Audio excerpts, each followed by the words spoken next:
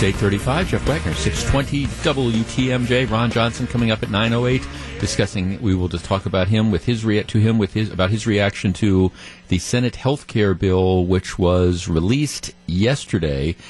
Senate leadership would like to have a vote on it sometime next week before the Senate knocks off for a recess.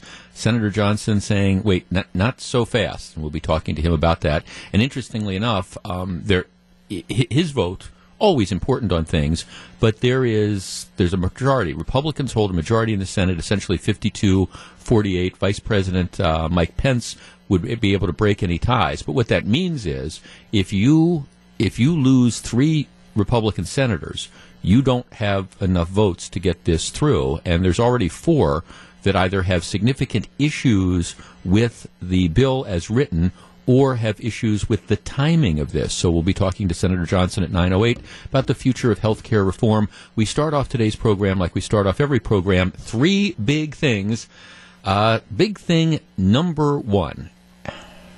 When will they ever learn?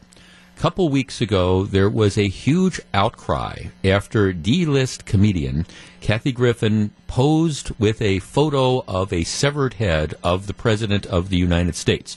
Immediate backlash. Griffin lost her gig on CNN hosting their New Year's Eve show.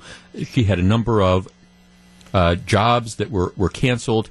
She then had this really pathetic news conference where she tried to, play the victim card and said that she's the victim. I'm being bullied because all these people are reacting to, this thing that I ended up doing. But the general reaction was, even though politics isn't beanbag, there's certain things that you can and cannot do, and you can still go too far with things. Well, after the Kathy Griffin situation, and this of course follows up other Hollywood types who have talked about violence or done things which arguably imply violence. You had the chickens come home to roost.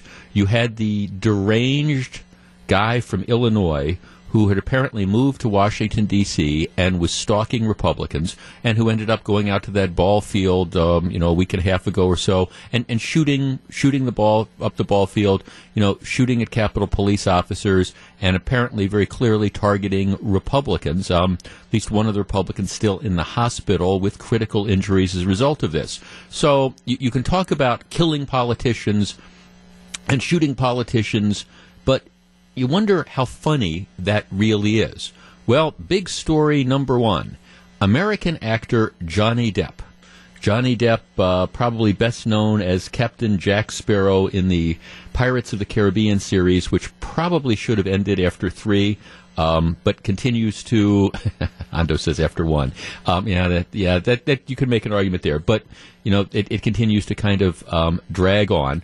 Actor Johnny Depp is in Glastonbury, which is in England. That's in southwest England. He's at an art festival yesterday, and he's talking to the crowd. And this is what he says. He says, I'm wondering, can you bring Trump here? At which point in time, people in the crowd start booing and jeering. And he says, well, wait, no, you misunderstand completely.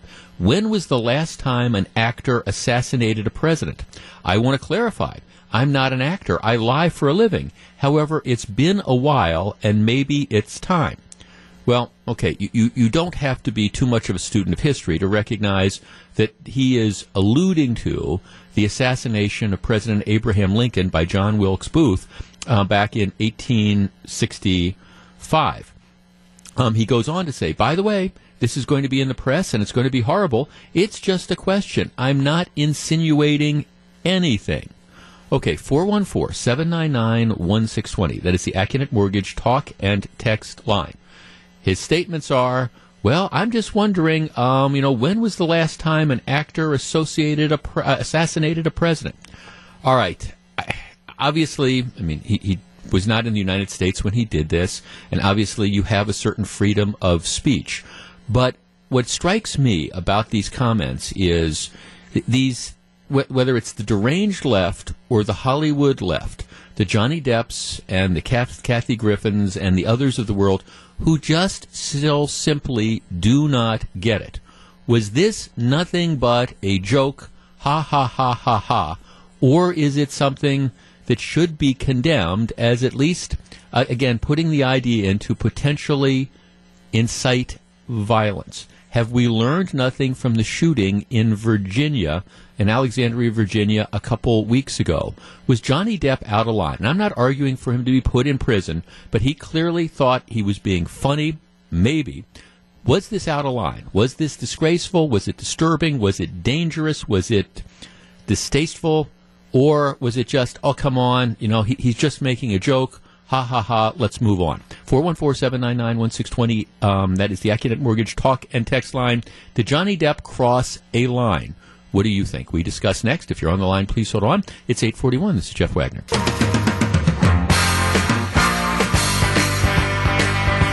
It's 8:44. Jeff Wagner, 620 WTMJ. The NL Central leading Brewers. Let me say that again. The NL Central leading Brewers. How good is that?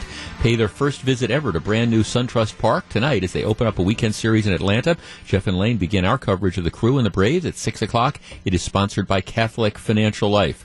All right. Yesterday, Johnny Depp, Captain Jack Sparrow in Pirates of the Caribbean.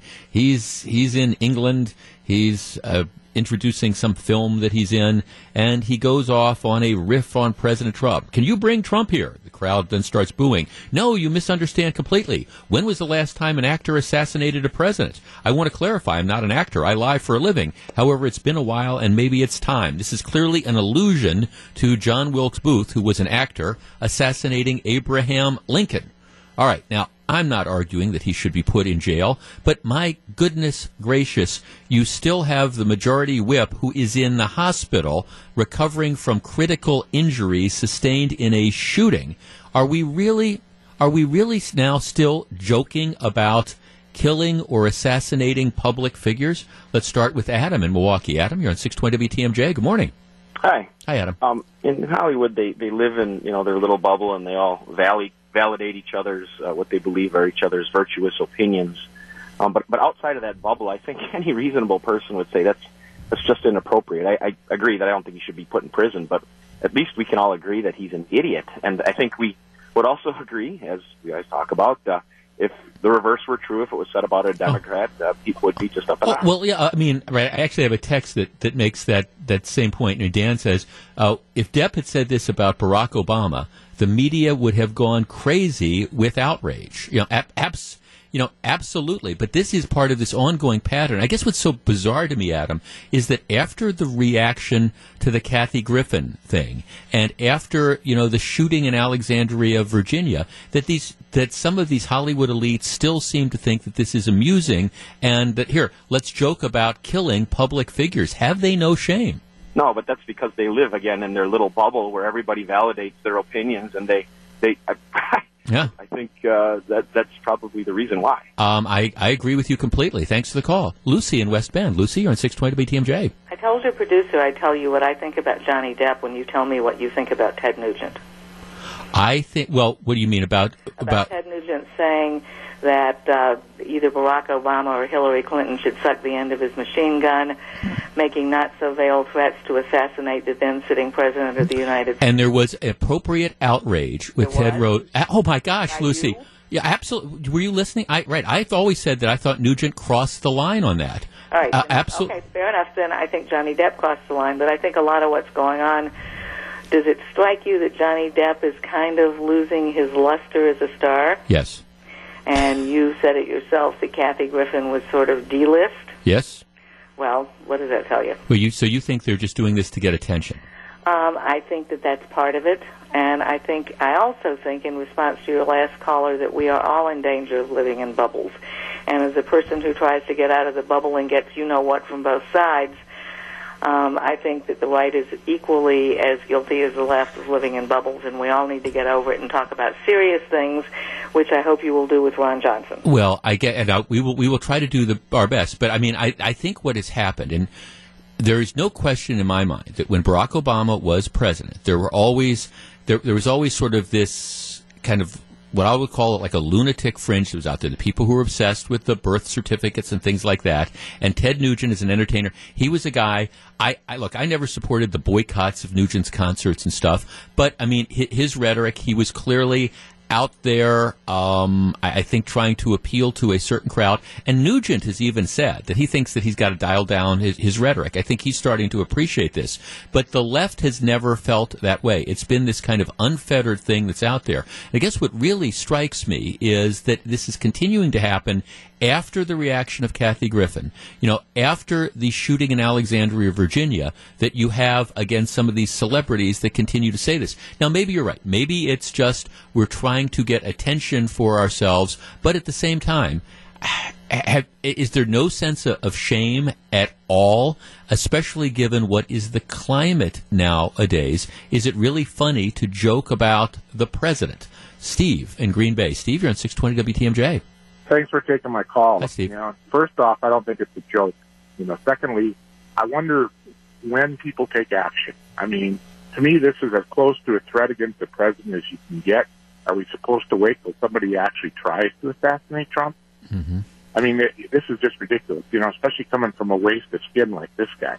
Well, right, who's failing? Yeah, I mean, again, the problem, thanks. I mean, the problem is, I don't think this is the word I'm going to use is actionable. I mean, I think this is, we do live in a country. Now, I understand he's making these remarks in England, but if he had said this in the United States, we live in a country where you get to express your opinions, and this isn't, I think that this is a vague enough thing. This is an illusion. This isn't like, gee, I'm going to actually go out and do it. So while I think it is incredibly distasteful, it's not actionable in the sense that I don't believe that he has committed a crime.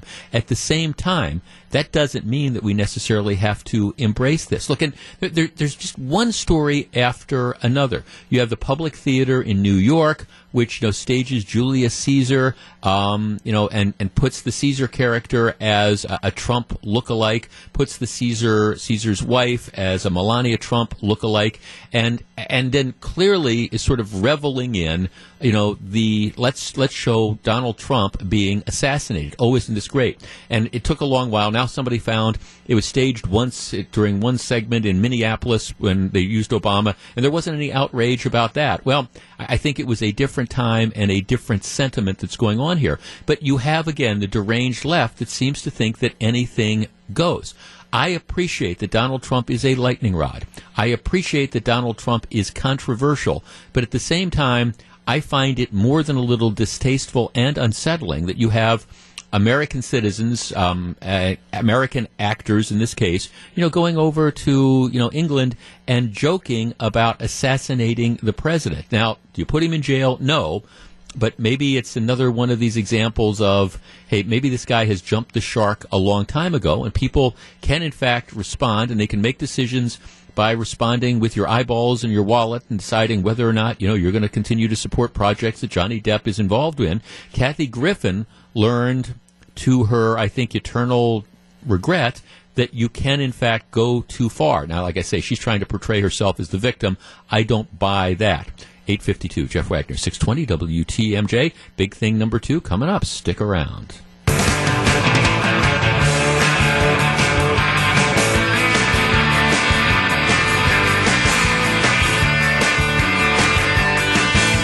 It's 8:55, Jeff Wagner, 620 WTMJ. Brandon Dassey moves one step closer to freedom after yesterday's victory in a federal appellate court.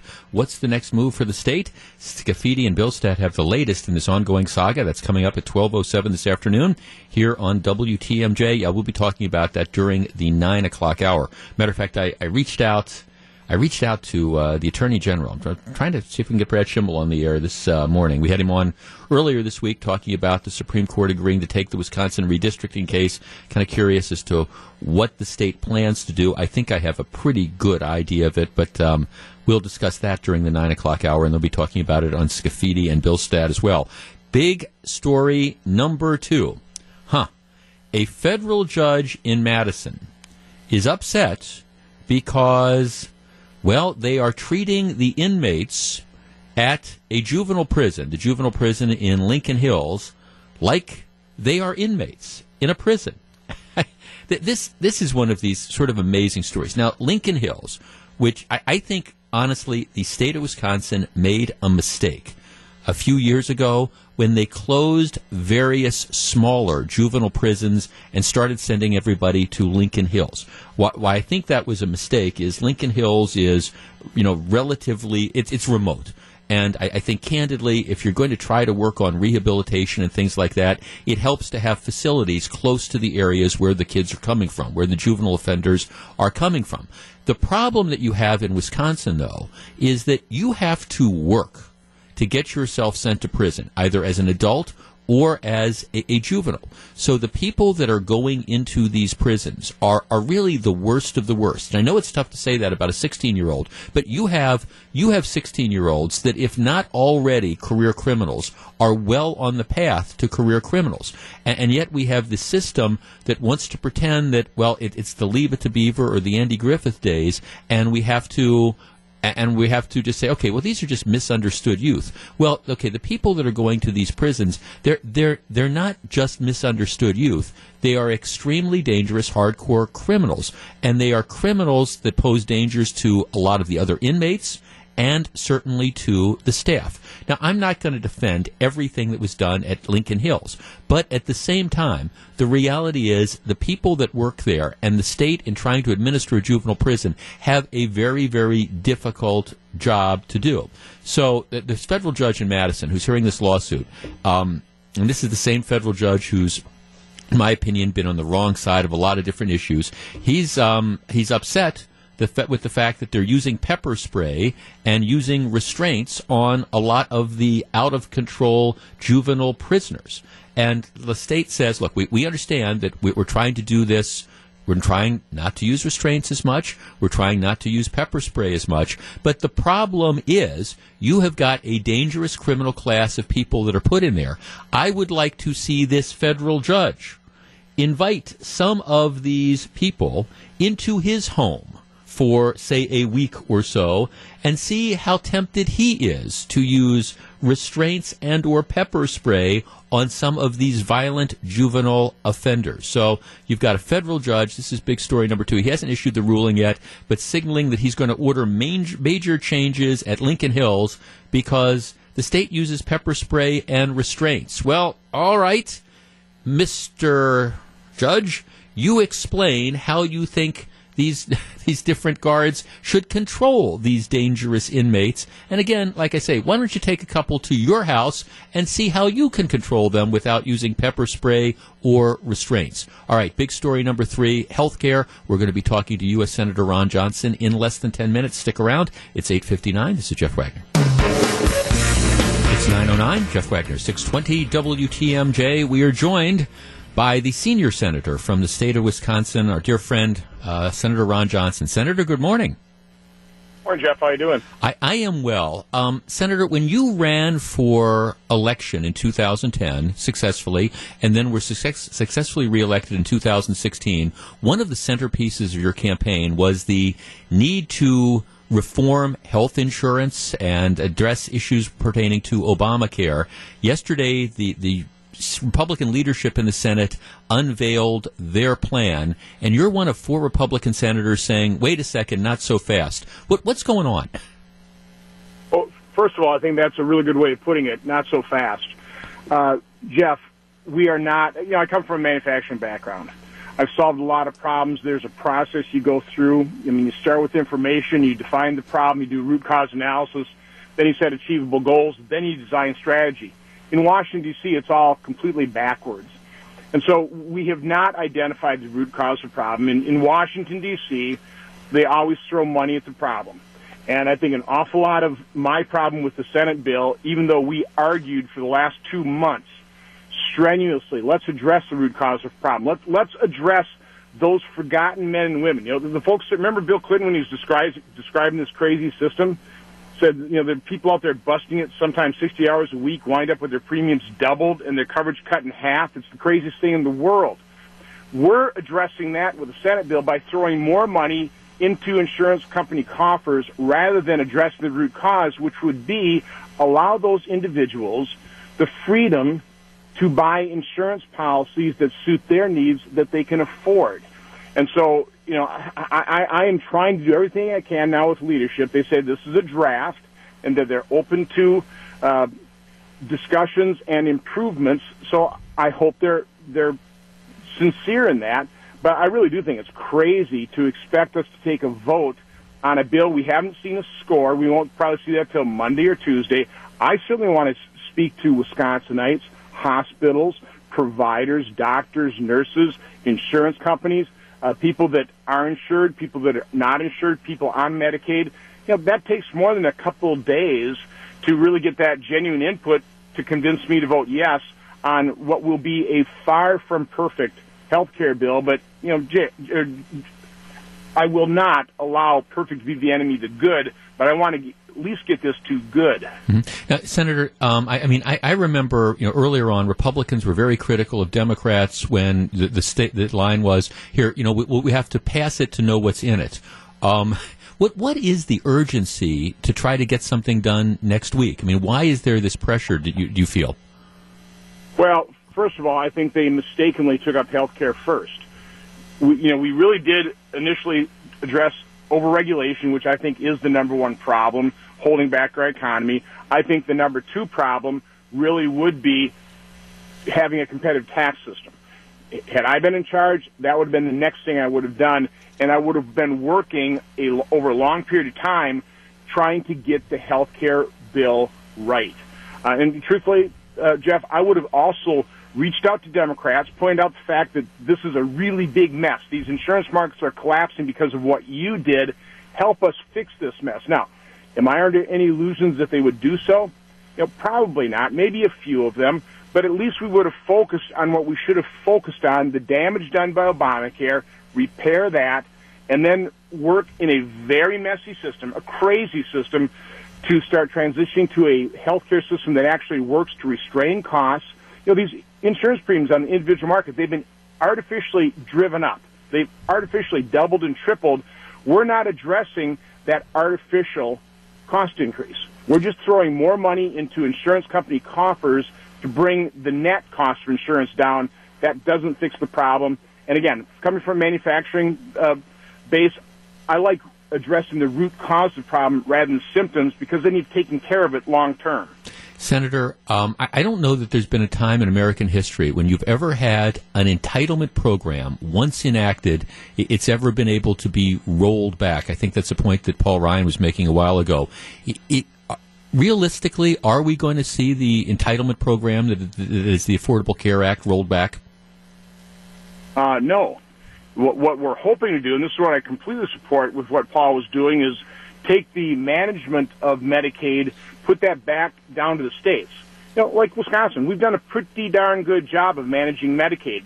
We're the only state that covered that coverage gap caused by Obamacare in what Scott Walker did, allowing people under the 100% federal poverty level to actually obtain Medicaid. No other state has done that. We've done that responsibly without going on to Medicaid expansion and literally spending money that we don't have, mortgaging our children's future further. So, I'm all for that. But, Jeff, I talk to audiences. I ask them, show of hands, how many people would take away insurance coverage that somebody's obtained under Obamacare? Now, I've had a couple people raise their hands, but listen, we're a compassionate nation. The reality situation is once an entitlement starts, you're not going to take it away, but you can manage it and limit it and make it more sustainable than what Obamacare currently is. Senator, there's a number of people who believe that ultimately the thinking behind those who passed Obamacare was ultimately to force us or draw us into a single-payer system. There was almost no support for this back in 2010. Now more and more so-called mainstream people are saying, look, we should just give up on having private insurers. We should just go to a system kind of like Canada. California is even looking at that. But where do you stand? Would you ever support something like a single-payer system? Well, we know what that looks like. You can take a look at the wait times around the world. You can take a look at the wait times in the VA system, which is a single-payer, government-run, bureaucratic healthcare system. I talked to doctors who are practicing that system. They think it's a crazy system. When you take a look at what Vermont tried to do, and they backed away from it because they realized how unbelievably expensive it will be, it'll bankrupt California if they go down that route. It would further mortgage our children's future, and you'd have a worse result. So, Jeff, we know what works. in providing products and services. It's called consumer-driven free market competition. We've largely driven that out of our healthcare system. You know, in the 40s, 68 cents for every healthcare dollar was paid for by the patient. In the 60s, prior to Medicaid and Medicare, about 48 cents for every healthcare dollar was paid directly by the patient, so they cared about what things cost. Today we're approaching about a dime. And so consumers really couldn't care less what individual insurance products and services cost. They're highly concerned about what their insurance costs, but now you have oligopolies trying to figure out how to make the market work, and they don't. It just drives up costs. Things are done in the benefit for these oligopolies, government, insurance companies, all the middlemen involved in insurance. My staff had a project. I had them call up clinics asking how much they would charge to have my child's ear infection diagnosed. And first of all, a lot of clinics couldn't tell us because there's no price transparency. But when they had an answer, then our next question would be, well, if we paid cash, how much of a discount? I think the average is about a 45% discount. I think the largest was about a 75% discount. That just shows you how screwed up our healthcare financing system is, but it's because we disconnected the consumer of the product from the payment of the product, and now we have this big mess, and that's my big problem with the Senate bill. We're not adequately addressing that root cause. We're throwing money at it. We're putting a Band-Aid over a symptom, rather than actually going much further along the path of fixing our healthcare system. I guess to that point, Senator, can we fix the overall system without also focusing on the spiraling healthcare costs? Not just how we pay for them, but also the fact that you have costs for prescription drugs going through the roof, or the cost for these medical procedures going up and up and up. Is that part of the problem too that somehow needs to be addressed? No, it is the problem, and it's Obamacare completely ignored that. I would say. There's some measures, for example, the expansion of the HSA accounts. Again, that starts reconnecting the consumer of the product with the payment of the product to restrain the growth in costs.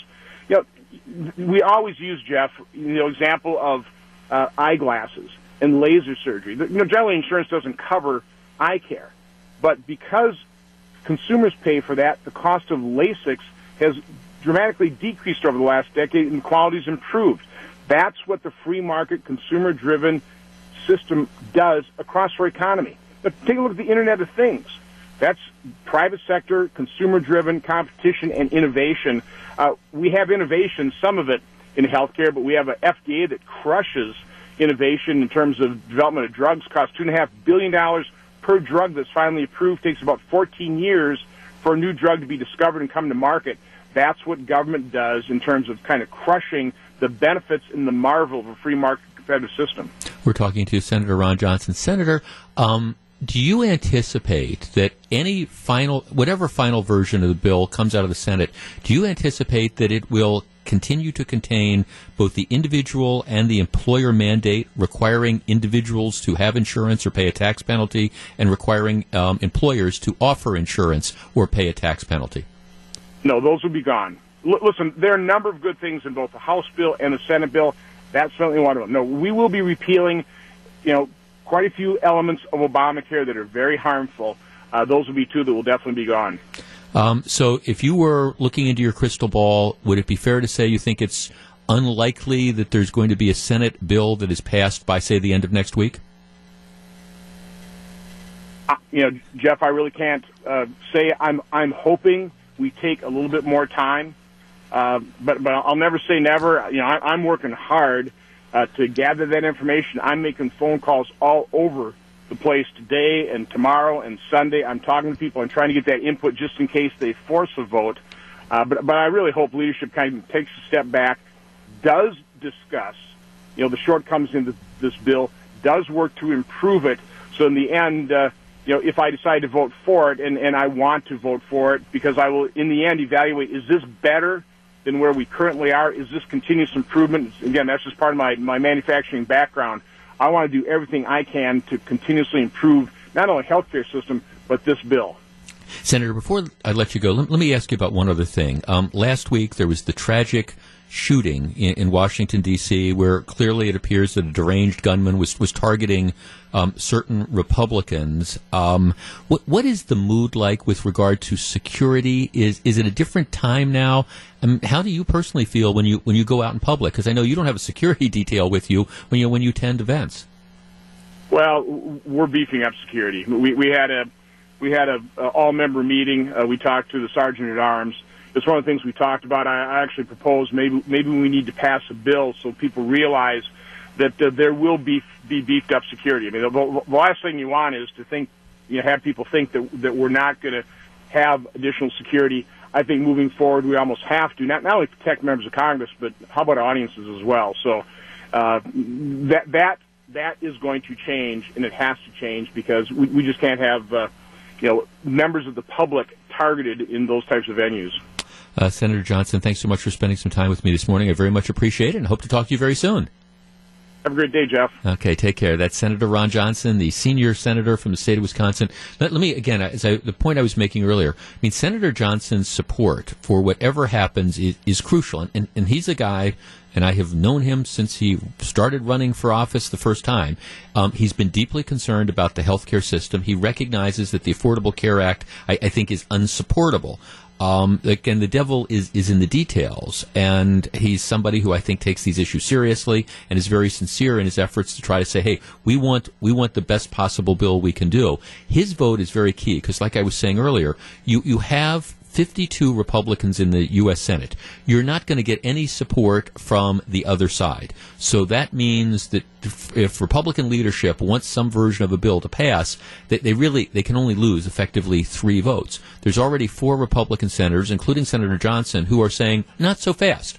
We want to be able to process this. We want to make sure we know what's in it, and we want to try to make improvements. So whether it happens next week or it happens a month and a half from now, I think Senator Johnson's going to end up being a leader on this. But those are some of the concerns that I think he has with it. And again, if you lose Ron Johnson, you're pretty much assured that you're going to lose the majority. So he's going to be a key player in this, no question about it. It's 9:23. This is Jeff Wagner.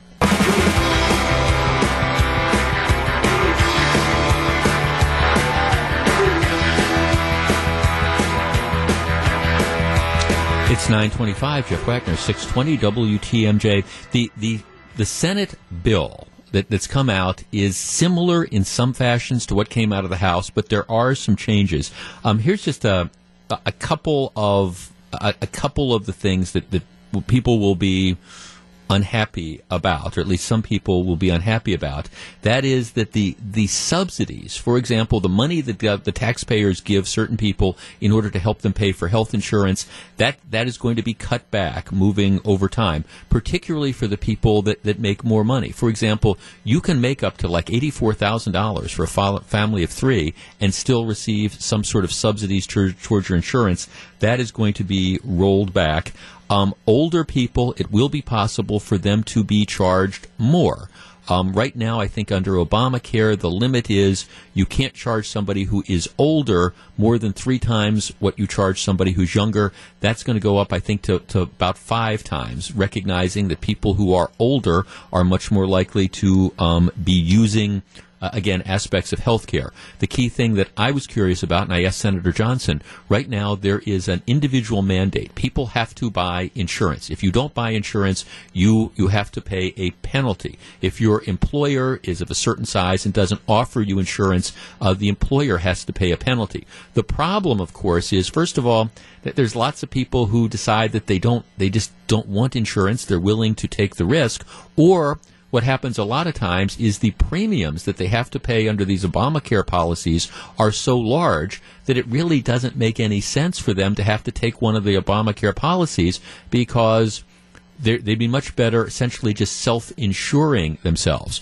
In addition, the penalties are so low that there's really not an incentive. I mean, many people just say, hey, it just makes more sense to pay the couple $1,000s or whatever the fine is. In both the House version of the bill and the Senate version of the bill, the insurance mandate would be eliminated. People would be encouraged, though, to buy insurance because of the cost of getting back in. One of the problems, we talk a lot about pre-existing conditions.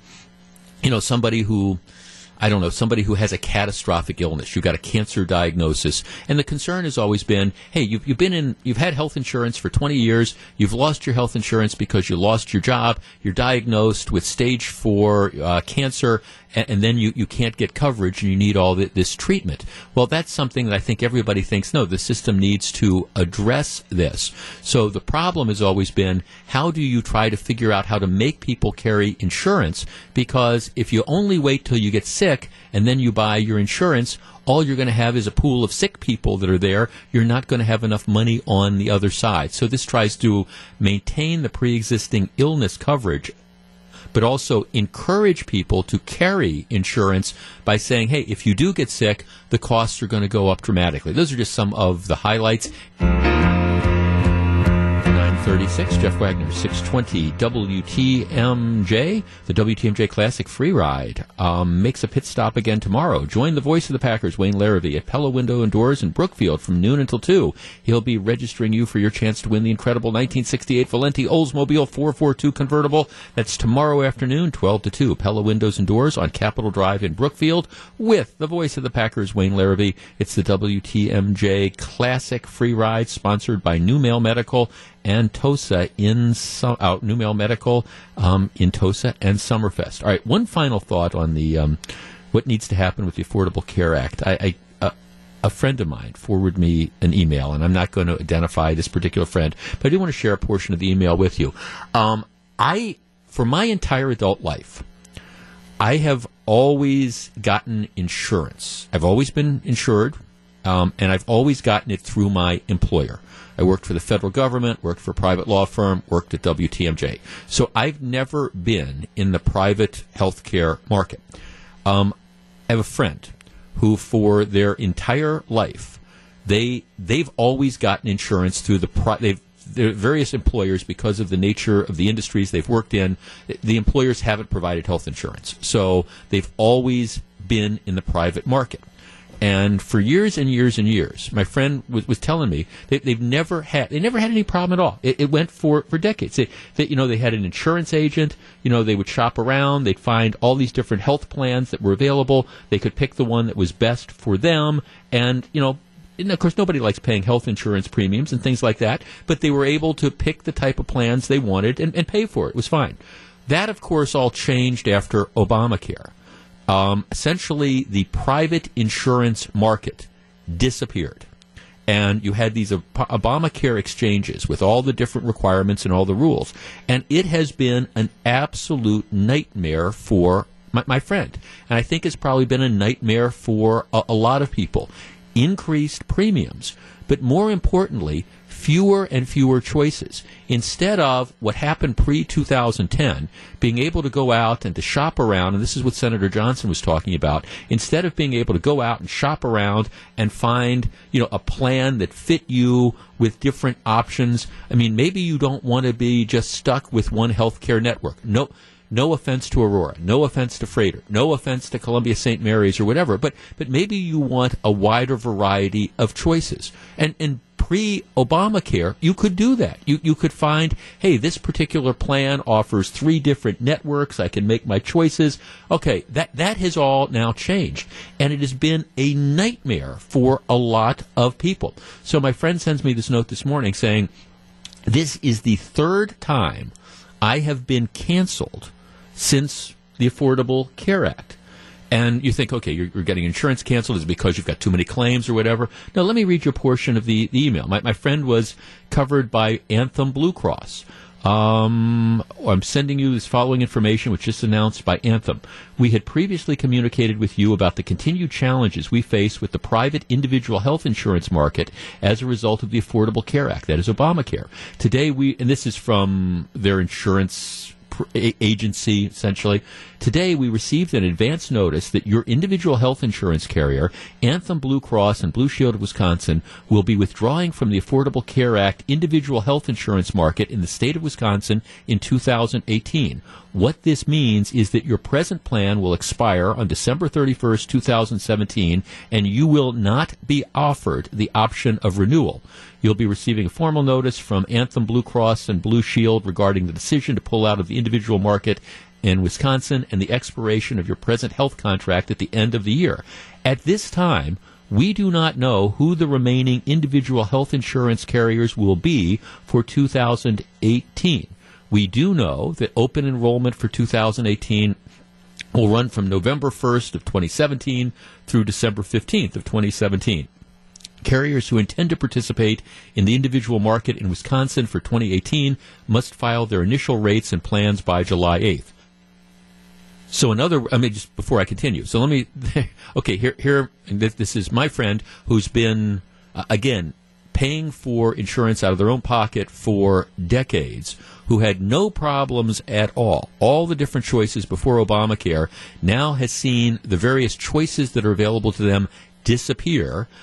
Plans are being canceled. Your choice and your ability to pick what doctor you want to go to, that is gone. I mean, what a nightmare. And now you're in a situation where, okay, your health insurance, it's being canceled. It's being canceled, and we can't tell you, what other options you're going to have or how much it's going to cost right now. Let's see, the email continues. We will continue to communicate with you as developments occur. I'll be sending you a follow-up email to identify your physician health care. This will help us guide you in the remaining carriers, since all individual health plans now contain a narrow list of network providers. Yeah, all individual health plans now contain a narrow list of network providers. If you, like me, are, have an employer that provides your insurance, I'm not stuck in one particular network. I have the various choices, and I will tell you something that is a key thing. That's where, these. For those of you who are stuck in the Obamacare exchanges with no choices, that is extremely frustrating. A couple years ago, when my late wife got a catastrophic diagnosis of cancer, it was a blessing to be able to say, okay, I'm going to investigate different healthcare networks.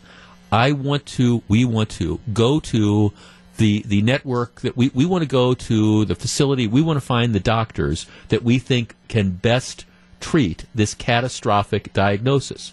And we did. We had different choices. Within there were various networks that you could get into. We had various choices. That was a blessing. You got to research the stuff, got to pick these things out. If you are stuck in the Affordable Care Act exchanges, you don't have that ability, because these insurance plans, not only are they incredibly expensive, not only do they have high deductibles, but in most cases, as it says here, they're very narrow. Individual health plans now contain a narrow list of network providers. I understand, then the note continues, I understand the importance of having a quality health insurance plan that provides access to your preferred health care providers. Unfortunately, the continued erosion of the individual health insurance market will make this a challenge. All right. Here's the bottom line of all of this. We, back in 2010, we had issues. I appreciate, as I was saying earlier, that there was an issue with pre-existing coverage, with the pre-existing conditions. The fact that, somebody who had insurance all their life that gets this catastrophic diagnosis isn't able to, get coverage anymore. I understand that. We had problems with the old system. But in blowing up the old system to address certain problems, you have created a myriad of other problems. Again, this is my friend who's done everything right, who wants to have insurance, who was fine before 2010 on the individual market for decades, buying insurance, making the choices, getting the type of coverage that was necessary for them, and that entire thing has been changed. Barack Obama lied when he said that if you like your plan, you can keep your plan. If you like your doctor, you can keep your doctor. No, that's not the case. And it is getting worse, and it is getting worse. And in our effort to say, okay, well, we're providing birth control coverage for some people, the bottom line is you're creating this incredible disruption for a lot of other people. I hate the cliche, we threw the baby out with the bathwater, but that is clearly what we did. And that is why there is such an urgency to fix the mess that is the Affordable Care Act. And I understand there's some people for whom it's a godsend. We're now able to get insurance. But for a lot of other people, it is a nightmare, and it is an ongoing nightmare. Dave in West Dallas. Dave, you're on 620 WTMJ. Good morning. Hi, good morning. I'm listening to your program with interest here. My question is, I'm a retired municipal employee, and our medical coverage, if you will, runs through March 31st. Now, what I'm hearing from you is at the end of December, if this coverage is canceled, what do we do for the 3 months in the interim? Yeah, well, I mean, do you have? This is only. Anthem is pulling out. So, I mean, I don't know. Do you have yours through Anthem or in the individual market? This is only Anthem. There's going to be other. Anthem is my secondary. Yeah, okay. Anthem is only pull. I mean, what I'd say is contact your administrator. Okay, I don't. My understanding is Anthem is only pulling out of the individual Affordable Care Act market. Anthem isn't pulling out of any group insurance that they may offer. Anthem, isn't pulling out of like their Part B, Medicare coverage or anything. It's just the individual health insurance market when it comes to the Affordable Care Act. That's the only thing that they are pulling out of. But again, I'm not trying to play insurance expert on the radio. I'm sharing this email just for the point of suggesting that something's got to be done. For everybody who's out there saying, well, I don't like the reforms, I want to keep this like it is, what you need to realize is what there is now isn't working out. It's just simply not. 947, Jeff Wagner, 620 WTMJ.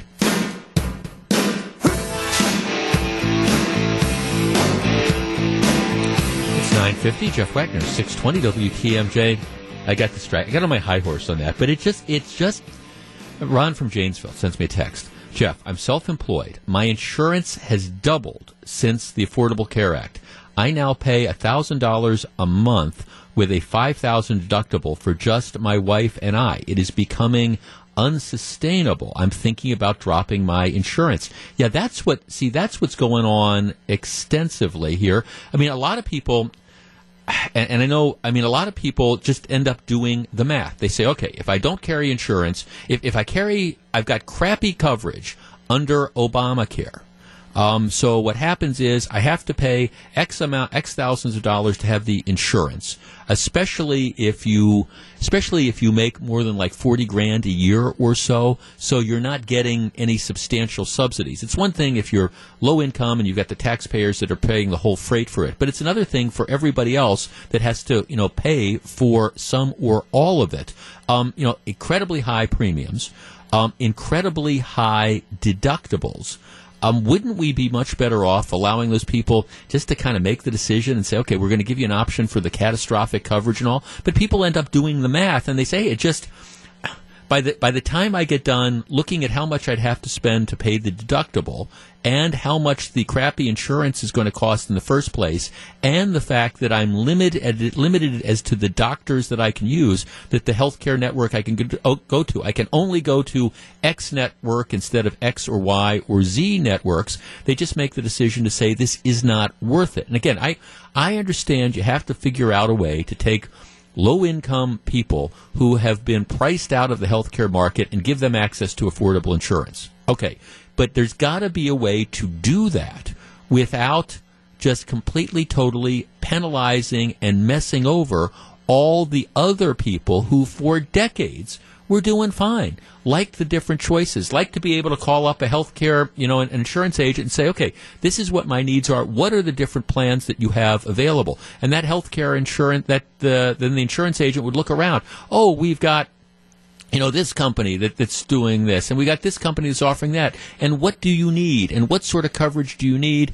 And, how much would you like to pay in premiums? And what are you willing to have on your deductibles? All those different types of things. But we have taken that away from people. And a lot of people are understandably unhappy about it. Now, the only reason there is not a complete and total revolt on this is because, again, the individual health care market is a very small segment of the overall insurance market.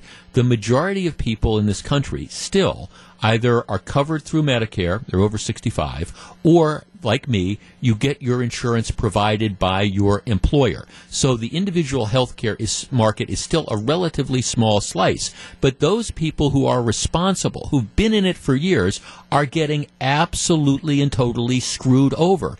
And something has to change, and it needs to change right away. 9:54, Jeff Wagner, 620 WTMJ. It's 9:56, Jeff Wagner, 620 WTMJ. Okay, Hondo, you are familiar with all things technological. Do you know what do you know what neighborhood spoofing is? You are unfamiliar. And not spoofing like when Jane McNair teases me mercilessly as she does from time to time. Now, here's the deal. Neighborhood if you've ever gotten one of those calls on your cell phone, and it comes and it shows up like the caller ID shows up a number that you don't recognize, but it's got your area code and maybe the first 3 digits of your phone number. That's called neighborhood spoofing. It is this technology that telemarketers have that includes local area codes and the first 3 numbers of your own phone number. So it looks like it's something from your neighborhood. You know, you're like, okay, it's not like you're getting a call from Anchorage, Alaska. You're getting a call, Milwaukee, Wisconsin, West Dallas, Wisconsin, 414, and then 963, whatever that would be. So you think, hey, this is a local call. Well, it's not. This is what's called neighborhood spoofing, and it's a technological thing that makes you think, hey, this isn't a telemarketer. This is a local call. There is this company. It's run by a guy named Adrian Abramovich out of Miami, Florida. He does business as marketing strategy leaders. He made 96 million spoofed robocalls during a 3-month period at the end of 2016 using this neighborhood spoofing technology, which induced people, you're just more likely to take the call if you think it's coming from, one of your local phones. Upon answering, recipients would hear a recorded message asking them to press 1 to hear about vacation deals from travel companies. Callers were then transferred to call centers in Mexico, where live operators would try to sell them vacation packages at Mexican timeshare facilities not affiliated with companies in the recorded message. Like the message would say, hey, we're offering you these travel deals through Marriott or Hilton or TripAdvisor or whatever. You push 1 and you end up talking to somebody in Mexico who's trying to sell you timeshare stuff. And a lot of people apparently guppied on this.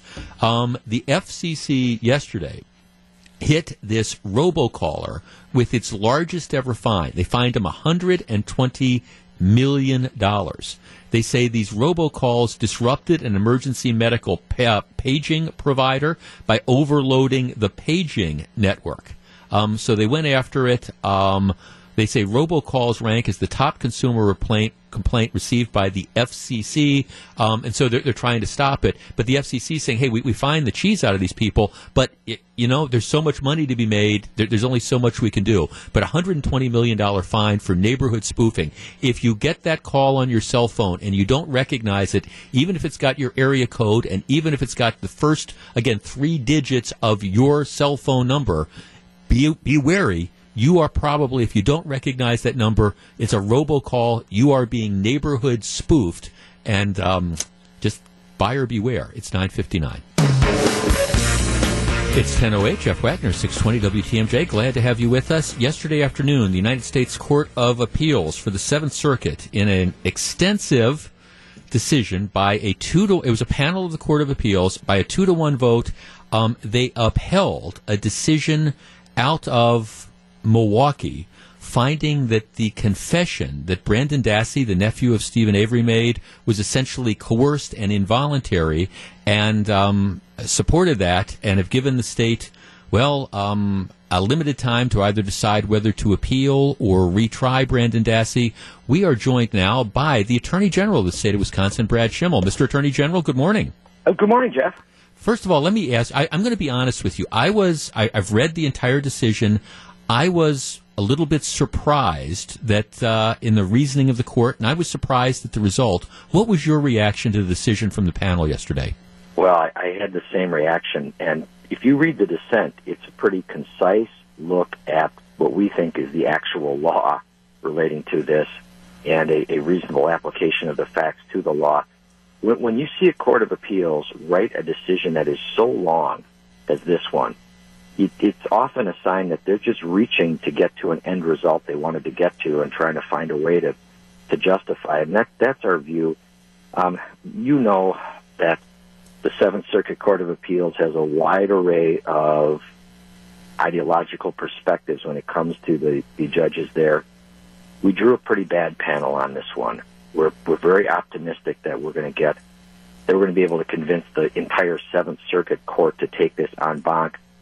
Frankly, Judge Hamilton, who wrote the dissent, he's not someone we typically see on the law enforcement side on cases like this, and even he felt pretty strongly, as you can see from his dissent, that this case didn't have the right decision at the lower level. So with him and combined with, we only need a handful of the conservative judges on the panel, and we think we can get this set straight. We need to put an end to this once and for all for Teresa Halbach's family. Mr. Attorney General, let's just for people who don't quite understand the procedures, there are, I believe by my count right now, there's 9 active, what are called active judges on the Seventh Circuit. This was a 2-to-1 panel decision. One of the options that you have is to ask for a rehearing en banc, which means you ask for the entire court, all of the active judges to hear the case. And do you anticipate that that's going to be your next step? Yes, that's the easiest way to get this resolved in any kind of an expedited way. Now, the United States Supreme Court also does take up habeas corpus cases, and now we're going to have your listeners wondering again what are these legal terms, but it's a way for a defendant who's been convicted in state court, they have exhausted all of their appeals in the state court and lost, and then they get this one last kick at the cat where they can go to the federal court and say, how about you guys second-guess the state court for us? And, well, that's what happened here. The Supreme Court sometimes takes these up and issues summary reversals, and they do it pretty often when they feel that the lower court's gone too far. The federal courts are not designed to replace the judgment of the state courts. They are only supposed to act to release convicted prisoners in extraordinary circumstances where they conclude that the state courts have violated that defendant's rights. This just doesn't go there, and we think we're going to have some success either getting the Supreme Court to take a summary review of this or get the entire Seventh Circuit Court to take it up. But at some point in time, you're going to have to make that choice. You either, if you ask for a rehearing en banc and it's denied, then you can still appeal to the Supreme Court. Am I correct in that? Okay. Right. I think the first step is try for the en banc review by the Seventh Circuit Court of Appeals because they can move typically a lot faster. The Supreme Court's, I'm not sure if they're in summer recess or they're heading into summer recess. Next week. Next week, I think, yeah. We're not going to see this till October. Let me ask you this, Mr. Attorney General. One of the questions a lot of people have is, what happens to Brendan Dassey now? Now, the order says that the state has 90 days to either retry him or this order becomes effective within 90 days of receiving a mandate from the Supreme Court. Will Brandon Dassey, is he likely to be released during this process that you've just been describing? Well, we've been successful in the past in convincing the courts that while various appeals were pending, that it's necessary to retain him in custody, that what he was convicted of in the state court is such a serious crime that it'd be dangerous to have him out. Mm-hmm. So, am I correct? Would the process be if pending these further appeals, what would happen is Dassey, through his attorneys, could go and petition the court for some form of bail or some form of release, and then you'd have a chance to respond to it. Is that what would happen? Yes. Okay. I read the opinion, again, in great detail, and I guess one of the things that also struck me, beyond just the the Dassey prosecution, a lot of the language that was used appeared to really call into question what I would describe as common investigative techniques. Are you concerned at all about the precedent that this ruling, if it was allowed to stand, might have for affecting interrogations in Wisconsin and Indiana and Illinois, period? Well, absolutely. I mean, we always have to be worried that when the court looks at what law enforcement does on a pretty regular basis and calls into question, they've made conclusions about the nature of Brendan Dassey in terms of his capabilities and things that we don't think were supported by the trial record at all. So absolutely, because now you could put law enforcement in a position where they're not going to be able to solve other cases because you have this precedent out there that that lower court judges would rely on. Brad, you started off this conversation. I saw in the statement you put out, again, one of the things you were mentioning is how difficult this process has been for the family members of Teresa Halbach, which sometimes I think gets lost in all the hoopla and the drama of making a murderer and these appeals and stuff. How does the family deal with this, and how concerned are you about the impact that all this has had on the surviving family members? Well, this is what happens whenever we have a case that just never ends, and this case has had a lifespan longer than most. They need closure. They need to not have to every day be reading this, and something we have advised them, and we frequently advise family members of crime victims is don't look at the blogs. Don't look at the comments that follow newspaper articles because they're typically uninformed and frequently vicious language used in there that we really tell them to stay away from those things. It can be very hurtful. This is a tremendously troubling thing for her family to keep enduring. And Teresa Halbach did nothing wrong, but under any circumstance you look at, what happened to her was absolutely brutal and something that's unimaginable to any of us in our day-to-day lives that kind of evil could happen.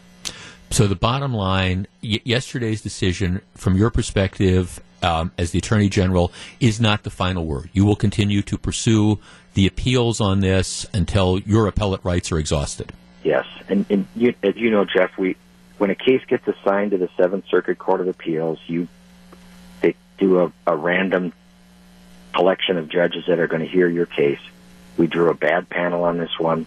We were worried when we saw the identity of our panel that we would face this kind of outcome, and it came true. We're going to try to get this before a balanced court that we think we have a lot better chance of from.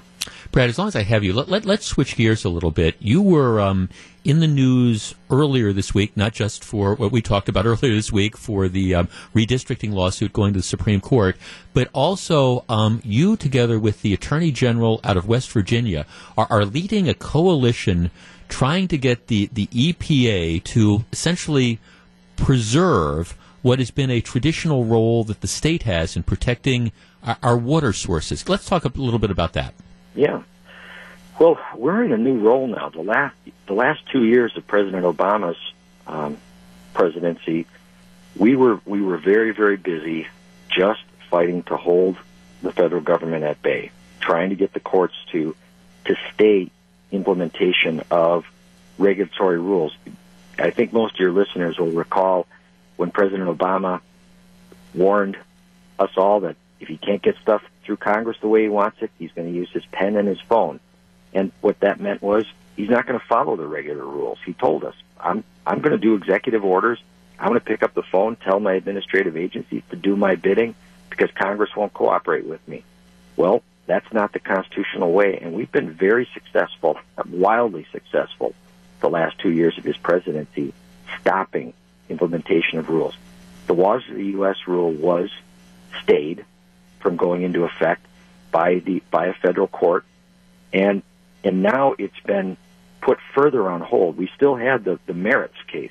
For your listeners, there's the case that will decide who's right or wrong ultimately But then there's also a side case where the court decides whether the lower ruling or the rule from the regulatory agency can even go into effect. We won that side thing on the stay, and the merits case was continuing on because you still have to get it resolved, except that the Trump administration's EPA has asked that to be put on hold while they reassess what they're doing. So that's what the EPA is doing right now, is taking a look at what makes more sense for a rule going forward. And so now our new role as state attorneys general is to help advise the administration as to what makes sense going forward for preserving state rights and taking care of the environment. So for people who might not be following this, historically, states, state of Wisconsin, state of West Virginia, have had jurisdiction over natural resources in the states. This rule, the way I understand it, claimed federal jurisdiction over pretty much any body of water in the state, including streams or 100-year floodplains or water in roadside ditches. That the feds were saying, we're going to be the ones that take control of this. Is that pretty much what this order did? Yes. The federal Constitution is designed to give most power to states. The federal government can only intervene when they can make an interstate nexus, an interstate commerce nexus that gives them an in. When it's something that's contained completely within a state, they really don't have authority to get involved. What they did when they changed the definition of what waters they have jurisdiction over at the EPA, they got involved in things that you'd face a subdivision, a person who owns a home in a subdivision that needs to put a culvert in front of their home, doesn't just have to get a DNR permit and a local permit. They'd have to go get a federal permit. This will bottle up things forever. The costs will be enormous. There's going to be a lot of lawyers who will make money off this, and I don't object to lawyers making money, but not when it's wasteful like this. No, I'm sort of chuckling. I'm trying to imagine the typical homeowner or the neighborhood association. Hey, we're going to put this culvert in, and now we've got to go to the federal government to get the EPA to approve us putting this culvert in. I mean, it's mind-boggling. How long it'll take? Yeah. Well, right. It's just mind-boggling. Hey, in any event, Brad, I know you're extremely busy. Thank you very much for joining me this morning. I appreciate the update on the Dassey case. Thank you, Jeff. Bye. Okay, that's the Attorney General of the state of Wisconsin, Brad Schimmel, and I give him credit. I want to acknowledge this. The decision by the magistrate judge out of Milwaukee in the Dassey case, to me, was just mind-bogglingly wrong, and there's no way to say it. And I admit I'm very surprised that by a 2-1 margin, this panel, and he's right. If you look at the judges, they drew a bad panel. Came down with this lengthy decision. I predicted yesterday, without talking to the Attorney General, and he's now confirmed it, that the first step I think that you would take is to go to the Seventh Circuit, ask the entire court to hear this. It's called rehearing en banc. That's apparently what they're going to do first. If they either refuse to do it, there's then the appeal to the Supreme Court. Sometimes the Supreme Court takes cases, sometimes they don't.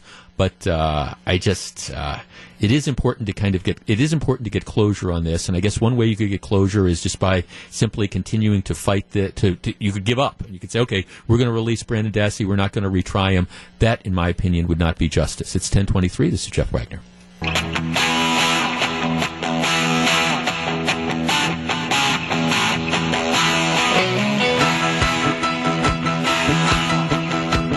It's 10:25. Jeff Wagner, 620 WTMJ. So very glad to have you with us. All right. Some of the other big news this week, of course, there was a congressional, a special election one held in Georgia, one held in South Carolina. The one in Georgia, Democrats poured in over $25 million in an effort to try to win this seat. It's a Republican-leaning seat. It was Newt Gingrich's seat. But the issue was Donald Trump. We're going to make this a referendum on Donald Trump, as the Democrats have tried in a number of other races, and it's all failed. And now there's, no matter how you spin it on MSNBC, I mean, people realize that this is not a good type of thing. You can say, well, we came close, but at some point in time, you've got to stop. You got to start winning these elections, and they're not. And there's a lot of frustration. One of the takeaways from what happened on Tuesday is the Democrats ran against Trump. This was a national election. The local Democratic candidate ran against Trump. Trump is awful. They had thousands of Democratic activists poured into this district. Trump, Trump, Trump, Trump, Trump. The Republicans responded by running essentially against Nancy Pelosi. Hey, you send this guy, you send the Democrat John Ossoff to Congress, and what you're going to have is you're going to have essentially San Francisco liberal values. And what they found was that Nancy Pelosi is even less popular than Donald Trump is. And it's a lot of people are kind of coming to grips with this. And there's a lot of people in the Democratic Party who are saying it is time to, we got to dump Nancy Pelosi. We have to move on. We have to try to shed this whacked out lefty, that's what we are sort of motto, or else we're going to win elections in New York City, we're going to win elections in San Francisco and Los Angeles, but we're not going to be able to win elections across the country as long as we've got the Pelosi baggage. Pelosi says she's not stepping down. Yesterday she went before the camera, said, nope, I am not going anywhere. I think I'm definitely worth the trouble. I think I'm definitely worth the trouble. Well, if you're a Packers fan, you were sorry to see Jay Cutler go, because as long as Jay Cutler was the quarterback of the Bears, the Packers were going to beat the Bears. As long as Nancy Pelosi is the leader of the Democrats in Congress, Republicans will continue to control Congress. She says, I think I'm worth the trouble. Well, I think there's a lot of Republicans that would agree with that sentiment. It's 1028. This is Jeff Wagner.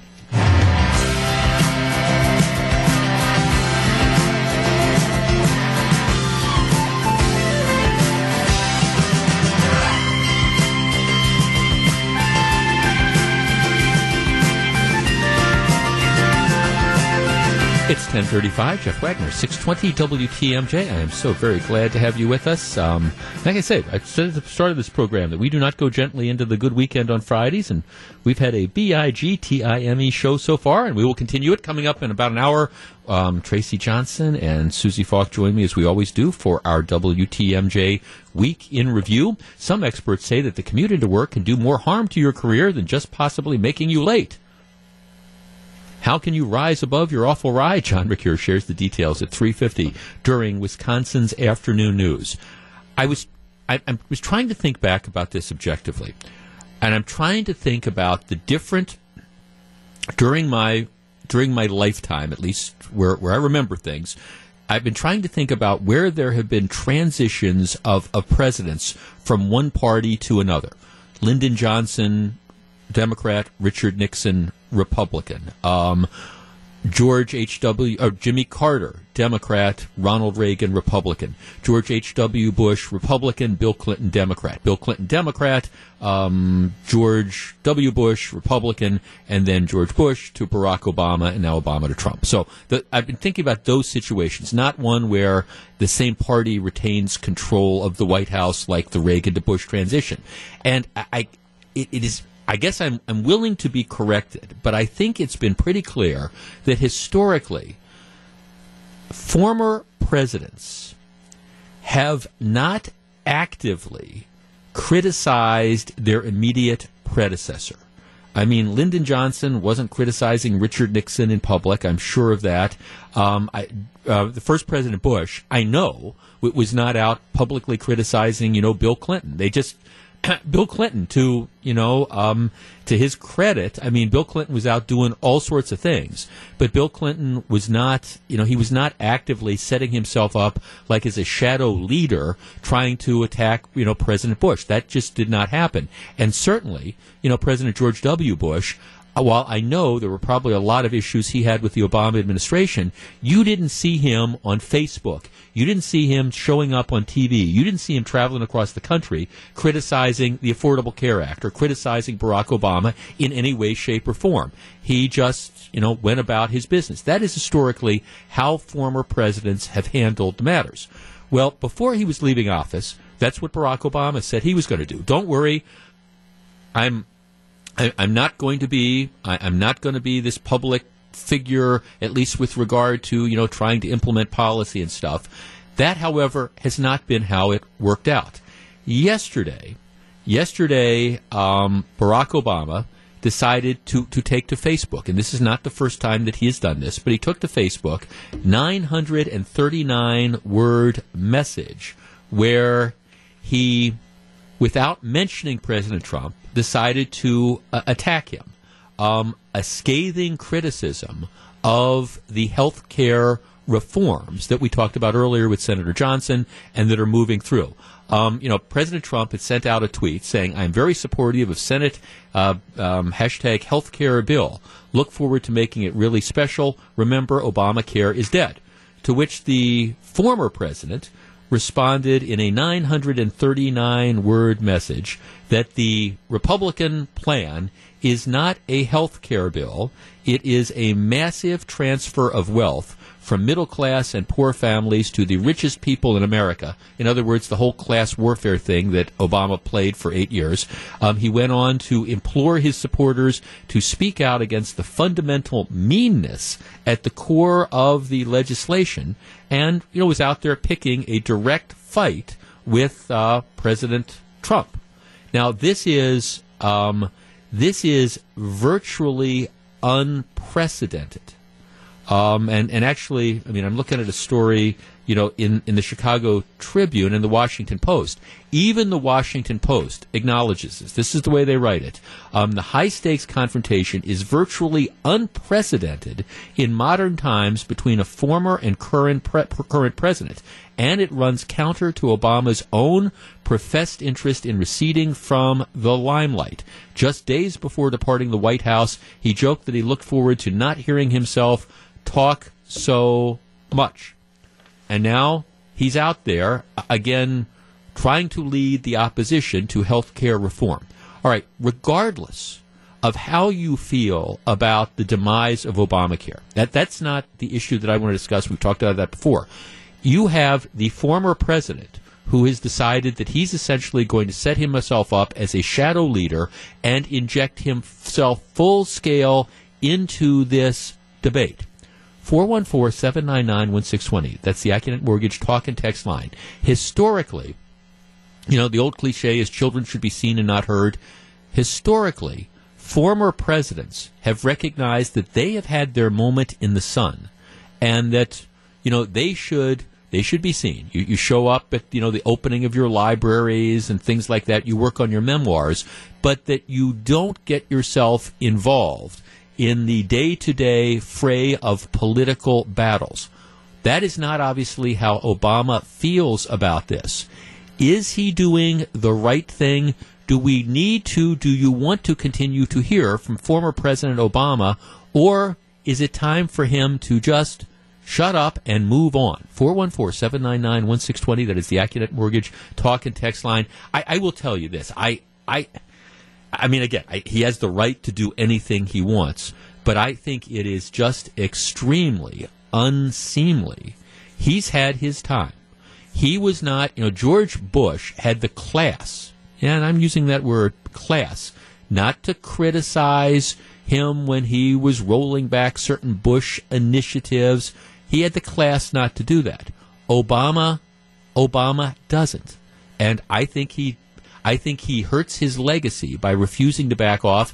And candidly, I think that there's just a lot of people out there, and I'm one of them, who are just like, we don't need to hear from him anymore. We heard from him from 8 years.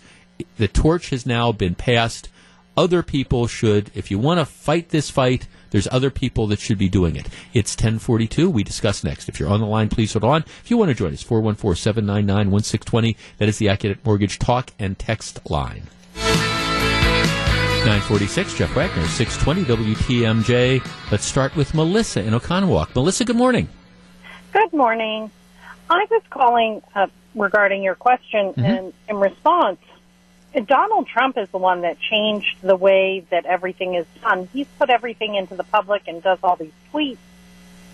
When he changed the whole face of it, that changed the way that we hear from our prior presidents. Prior presidents used to speak with the current president and give their views, but Donald has put everything in the public. So why can't Obama?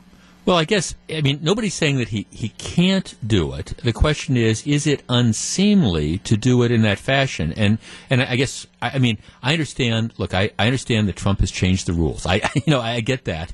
But at the same time, I don't remember Bill Clinton criticizing President Bush. I certainly don't remember the last President Bush criticizing Barack Obama. They did not view their role as a former president to be actively involved in ongoing current policy debates. So I guess my question is that wise? I guess that's the difference, is that, yes, they did criticize, but they didn't criticize openly. The problem is that Donald Trump has put everything into an open atmosphere, and if you're going to have an open atmosphere, they have the right to do the same. Well, so it's unseemly, a lot of the stuff that Donald Trump tweets. So why is it unseemly for prior presidents to put a criticism out if they don't agree? And it wasn't a direct attack on Donald my Trump, goodness. Oh, sure it was. Come on, Melissa. On the bill. Well, no, come on, Melissa. There's fundamental meanness at the core of the legislation, massive transfer of wealth from middle class to poor families. I think, thanks. Look, do you disagree that there's going to be a transfer of wealth in that way with the bill? Yes, I do. I do, and I do. That opinion. But regardless, see, again, I don't want to debate, Melissa. I don't want to debate the merits of the bill. I want to talk about the fact that the former president. Now, I understand the justification you get from the people who hate Trump, and I understand lots of people out there, is that he's changed the rule. He does this, so everything is now on the table. Stuff that, yes, you wouldn't have done it before, and former presidents wouldn't have done it before, but now that because it's Donald Trump, we can do it. Well, I reject that. I think that's an ends justifies the means thing. And again, I'm not arguing that Barack Obama can go do campaign rallies. He can do whatever he wants. He can decide that he wants to be the opposition leader in exile. He gets to do that. I understand. I think it is unseemly, and I think to an extent it is distasteful. And I will also tell you, I think to some respects it might be counterproductive. Barack Obama, from an electoral perspective, destroyed the modern Democratic Party. Barack Obama, personally, very, very appealing, won 2 elections. And take nothing away from him. But the personal appeal of Barack Obama never translated into Democratic candidates. There were massive losses. They lost the Senate under Obama. They lost Congress under Obama. They lost how many hundreds of seats in local state houses and governorships. Barack Obama helped the Republican Party become the dominant party that it is because voters, while they found him personally appealing, in general, they rejected the policies as expressed by other Democratic candidates. So I don't know that it's necessarily, if I were a Democrat wanting to oppose Donald Trump, I'm not sure that I would want Barack Obama being the leader of the loyal opposition. Does he have a right to do it? Yeah, but I think this is uncharted territory, and this idea that, well, Donald Trump has changed the rules because he tweets out things and he's perhaps more direct than other people. Well, all right, to me, that's just a justification for this. Judy in Milwaukee. Judy, you're on 620 WTMJ. I think Obama's showing his lack of class, which he never kept hidden from us when he was in the presidency, and he is missing the spotlight, and it's a very classless thing to do. Mm-hmm. Criticize our president. Trump is the president. We are living in different times. Technology is a huge, big thing. Mm-hmm. Yeah, and I guess I think he is missing the spotlight. He is missing the spotlight, absolutely. Right, to an extent. And this is, it's just a different role. And I also, look, I understand Obamacare is his legacy. So obviously he feels that his legacy is being challenged. So, I understand the need to be, the desire to be defensive. It's just that most former presidents have resisted the urge to get back into the fray. Obviously, he can't find it himself to do it. And I guess that's what I find to be interesting and perhaps a little bit disappointing.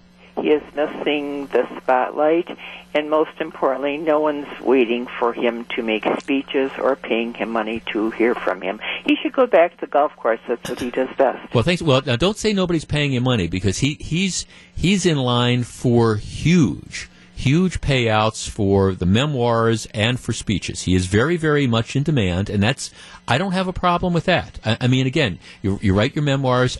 Historically, though, presidents have not focused on ongoing debates. Now, Jimmy Carter is perhaps the exception to that, but I think my recollection, again, I'm willing to be corrected on this, my recollection is that Carter's role on the national and international stage came substantially after he left the White House. I don't remember Jimmy Carter leading day-to-day opposition to issues that Ronald Reagan was trying to push through. I think it was just later on. And again, look, I'll also be candid. I mean, Jimmy Carter, was not a popular president. He left as being viewed as, I think, perhaps the most failed presidency, certainly of my lifetime.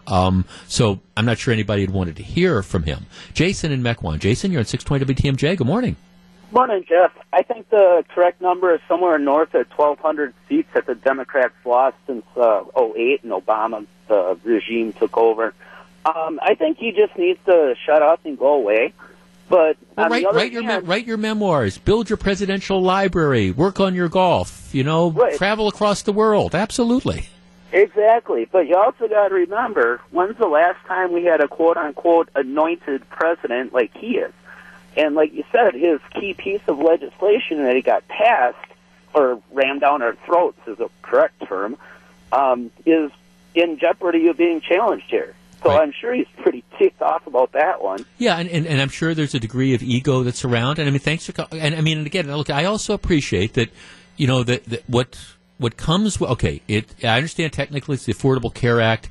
Everybody refers to it as Obamacare. When your name is on it, when that is the signature piece, when that is your legacy, a giant entitlement program like that, I understand it's got to sting, especially if you have the kind of ego that Barack Obama has. And by the way, I understand Donald Trump has an ego. You cannot be the leader of the free world unless you have a massive ego. That's just, it comes with the territory. But don't believe for 1 minute that Barack Obama doesn't have a massive ego in his own right. And I'm sure it's got to be painful to, talk to your advisors or, watch the cable news channels or whatever he does and see, the constant derisive references to how, Obamacare is failing and stuff. So I understand there's the desire that he wants to continue to get back into the fray, but at the same time, presidents should be seen and not heard. Just saying. It's 10:55. This is Jeff Wagner, 620 WTMJ.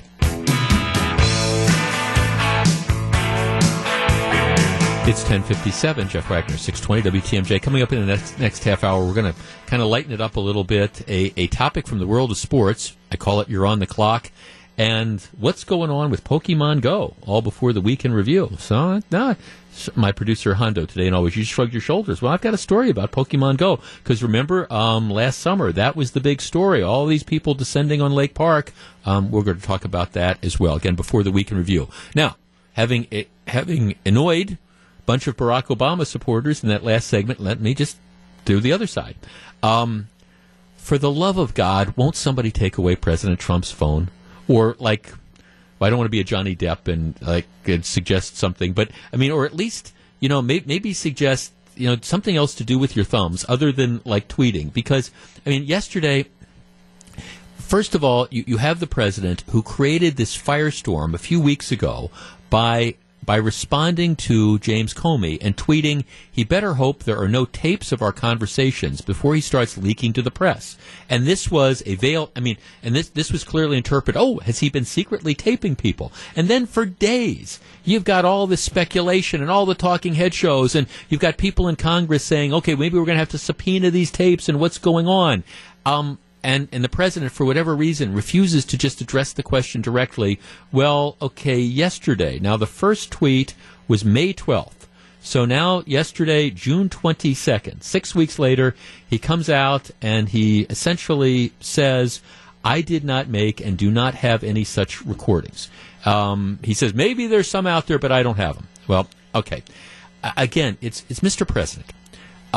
Every time you do something like this, it is a distraction. You take yourself off message, and we spend days debating silliness. Are there tapes? Are there not tapes? When there's apparently never, ever been tapes. Why do you do that? Stop tweeting, or at least stop tweeting about stupid stuff. If you want to use Twitter to try to go around news media and the mainstream media and communicate about policy issues to the extent that you can do that in 142 characters or whatever it is, all right, fine, do that. But this silliness, I'm going to tweet about this or that or the other thing. I'm going to imply that there are tapes when there aren't tapes.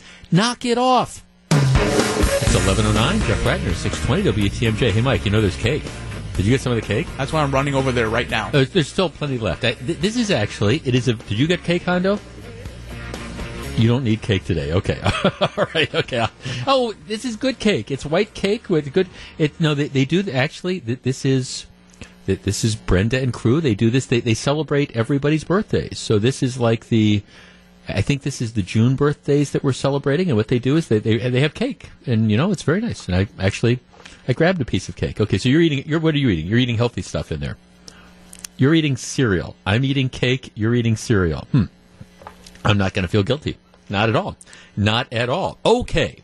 It's been a sort of a heavy-duty show talking about different things. I appreciate both Senator Ron Johnson and the Attorney General of the state, Brad Schimel, joining me.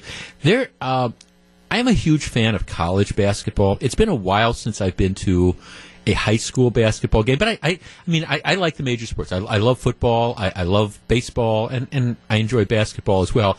I like, just by preference, I like college basketball better than the NBA. It's nothing against the NBA. I prefer college basketball. And it's been a while since I have been to a high school basketball game.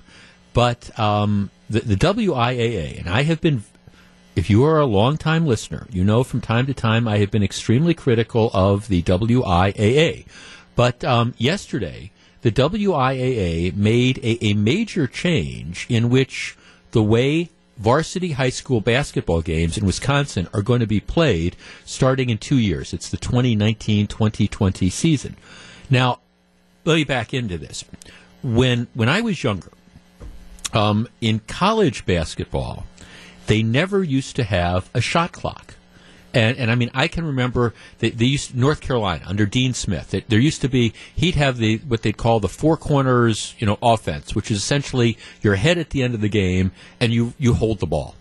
you pass the ball around, you hold the ball, you make the other team come out of its zone defense, or they make them try to foul you or whatever. But you just hold the ball. That was the North Carolina, the four corners type of offense. And it resulted sometimes in some incredibly boring and low scoring games.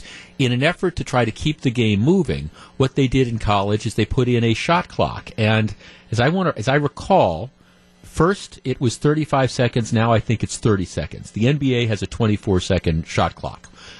There isn't a shot clock in Wisconsin in high school basketball until yesterday. The WIAA Board of Control yesterday approved using a 35-second shot clock for varsity basketball games beginning with the 2019-2020 season. This is actually, Journal Sentinel's reporting this. This is the second major change in the state in recent years. Back in 2015, the WIAA approved the use of two 18-minute halves rather than 4 8-minute quarters. Again, in the NBA, the games are 4 12-minute quarters. In college, it's 2 20-minute halves. So WIA approved, changing to, okay, we're going to play 2 halves instead of 4 quarters. The idea behind using the shot clock in high school basketball is that it's going to improve the flow of play. It's going to eliminate the holding of the ball that occurs towards the end of quarters. It's actually going to make it a more fun game for the fans to watch and for the players to participate in. Anytime you bring about change, though, it gets Hondo said, right now the NCAA uses a 30-second shot clock. I think when they first started it was 35, though. That's what I think. In any event, high school Now it's going to be 35 in seconds in Wisconsin. They've phased this in over a couple-year period in order to, allow schools more time to get clocks or update the scoreboards, as well as training people to run the clocks. But, I think this is good for the game. 414-799-1620. That's the Accunet Mortgage talk and text line.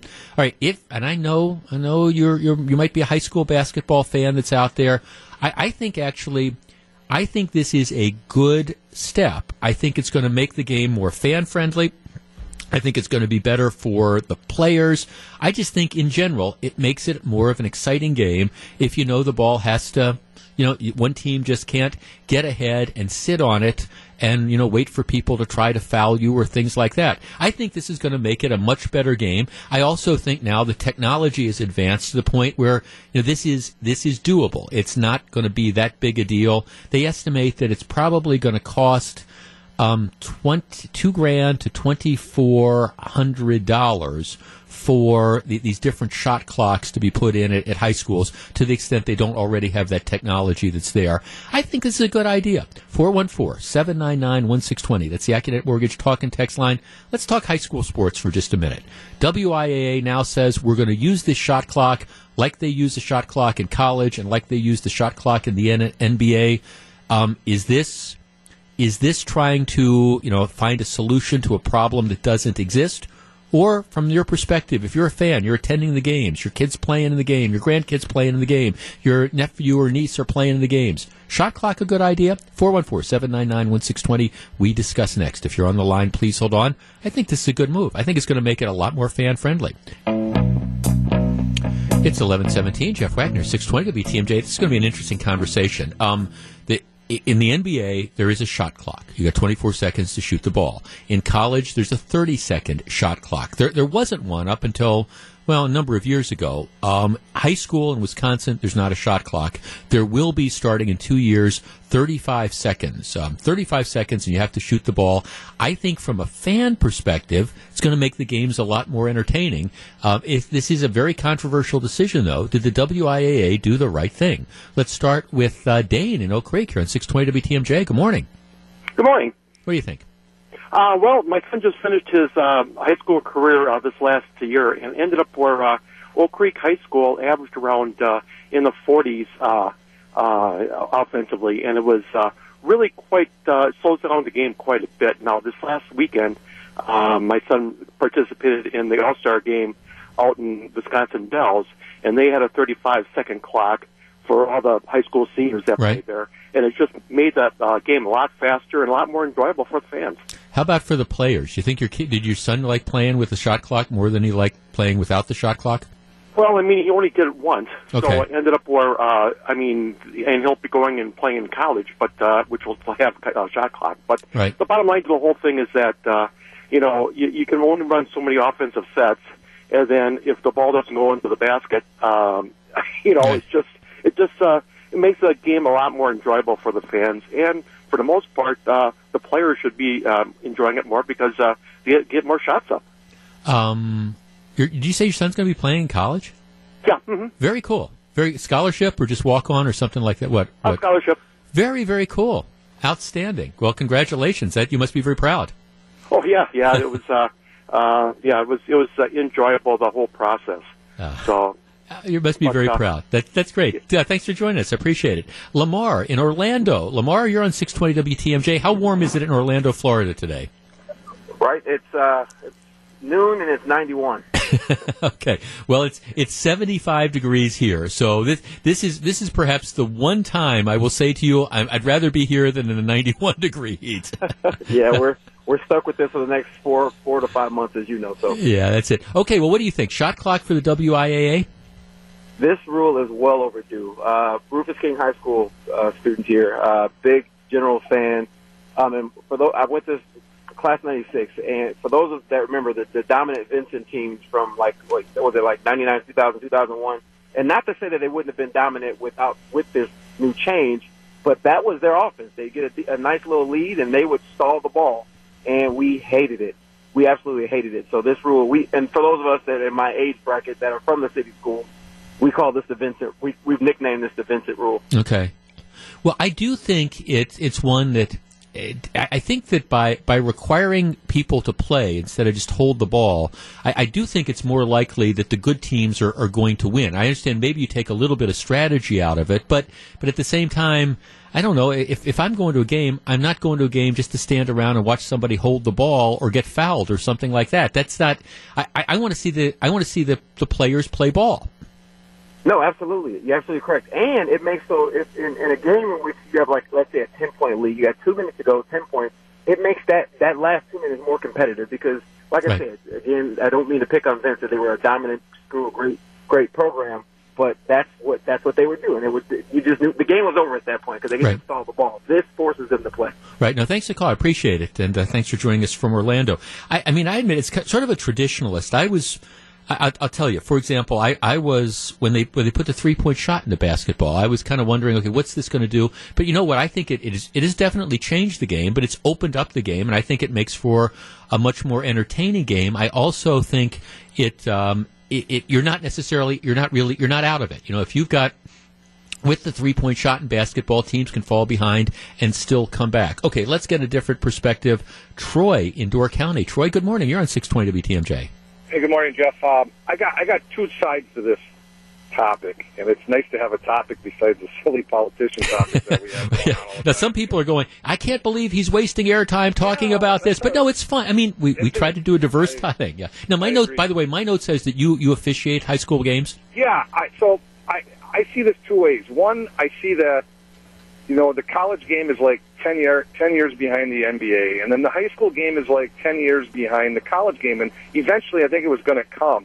But I do some officiating in high school and watch my kids grow up, and I like the personal different strategies that go on with basketball. And I don't, like the previous caller talking about Vincent and stuff, northeastern Wisconsin, we just don't see a lot of that where somebody gets the lead and they just sit on the ball. It brings out a lot of different strategies, and I think if I read the article, it's going to be boys and girls, which is, you know, I'm not being sexist here, but there's a completely different type of game from one sex to the other. So that, let alone, will be a different topic too. So, I see both sides of it because you knew it was coming, but I don't think it's. I don't know if it's one of those rules that we necessarily have to have, but I guess we'll have to live with it. So appreciate your info, and we'll listen to your topic. Well, thanks for the perspective. You know, there are things.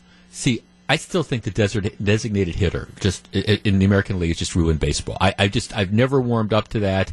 I think the National League game is so much better. It's so much more interesting. Than just the designated hitter. I think that's a mistake, and they should go back to just, you know, playing baseball like baseball I think was intended to be played. In this particular case, though, I always thought that one of the biggest objections to having the shot clock was, again, the cost of putting this in. And I mean, I appreciate there's going to be a learning curve, you know, it's going to cost a few $1,000s to put these things in. But in general, I think it's good, just because it keeps the game moving, really. Steve in Oshkosh. Steve, you're on 620 WTMJ. Yeah, absolutely. It's a great deal. And you know, like I said to the screener there, you know, it keeps the game moving. But to me, the important thing is it preps those kids for college. You know, the majority of those kids are going to play somewhere in college. And it just does a good job of prepping them for that next move. Well, yeah, and I guess, I mean, 35 seconds is really a long time. You know, I mean, you would think that you'd be able, in 35 seconds, you can come down, you can pass the ball around, you can run your plays, and at that point in time, I mean, I don't think it's going to, I think coaches are going to be able to figure out how to coach to it, and I think the players are going to adapt to it, and I think most of the players are going to probably enjoy playing it more. You know, I think it's going to make it a more fun game for the players, too. Yep, absolutely. All right, thanks for the call. Let's see. Appreciate it. Let's talk to Gary in Waukesha. Gary, good morning. Good morning. How are you? I'm well. Okay, my note says that you're an official as well. Yeah, I've been officiating high school basketball for 17 years, and to me, I think this, I can take it or leave it personally, but I think it's something they're trying to fix, not to fix. I truly enjoy the strategy, involved in both parts of the game. Now, just by grabbing the ball on the offensive side and holding it, I mean, you still have 5 seconds. You can't just stand there and hold the ball. You still got to move it around. So now you're rewarding, or you're taking away a good offensive passing game to work their offense till they get the bunny layup, versus, okay, now you're playing good defense and you got to take some crazy shot because the clock's going off. So that's the one issue. And then, quite frankly, the second issue would be there's going to be some issues with that clock itself and the score tables. Right, yeah, who's what you're saying. Yeah, who's running it and or, when are they doing? Let me ask this, Gary. You've been doing this you've been officiating for 17 years. How many teams is it a common practice to sit on the ball? I mean, I don't watch that many high school basketball games. It's not come into play that often. Right. The Vincent thing, and that was one of my other points I didn't get to. It does not really happen that often. It just doesn't. With today's game, a lot of it is more run and gun and stuff.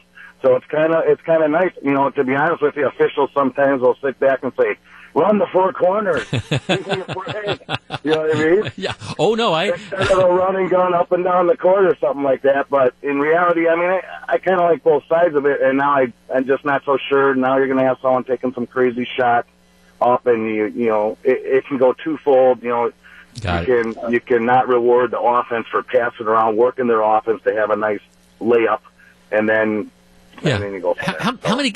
I'm just curious. How many games in general will you officiate in a given week? In a week? Yeah.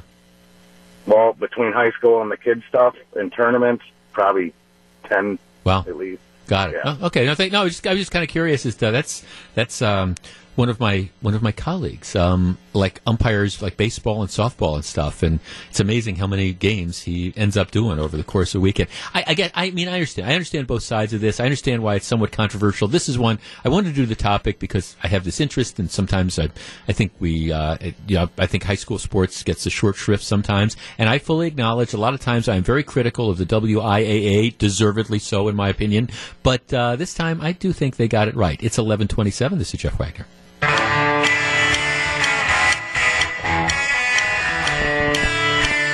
It's 11:35. Jeff Wagner, 620 WTMJ. Okay, if you are internet active, this is the time. Facebook.com/620 WTMJ. We have turned on the lights in the studio, so if you want to see what radio looks like without having to come out to the State Fair, it's the Week in Review. I'm Jeff Wagner, of course, joined, as always, by Susie Falk from Falk Group PR, fresh from a series of meetings, and Tracy Johnson from the Commercial Association of Realtors. Hello to both of you. Good morning. Good morning. All right, back. I was off last week, so we are back. Let us get started. The big story this week and pretty much every week has been the future of health care in America. The Senate unveils a bill yesterday, a Republican bill, which would reform, not necessarily repeal Obamacare, but would reform it. Not a lot of people know really what's in it. I was talking to Senator Ron Johnson this morning, and he's saying, well, not so fast. We don't want to rush into this. Let's start off. I mean, Susie Falk, big picture, does something need to be done with Obamacare, or are we just meddling, and should we leave well enough alone? Oh, gosh, no. We all know Obamacare is a beginning, but it's not the solution. I mean, we've got all kinds of problems. And I recently was reading a Facebook post from one of my friends said, because of the situation with Obamacare, she's not able to pay for her insurance. The rates are too expensive. She's going to have to go without for months. And she's got some health concerns. So, no, that's not the solution. But I'm not sure this one is either. Some are saying it's Obamacare light.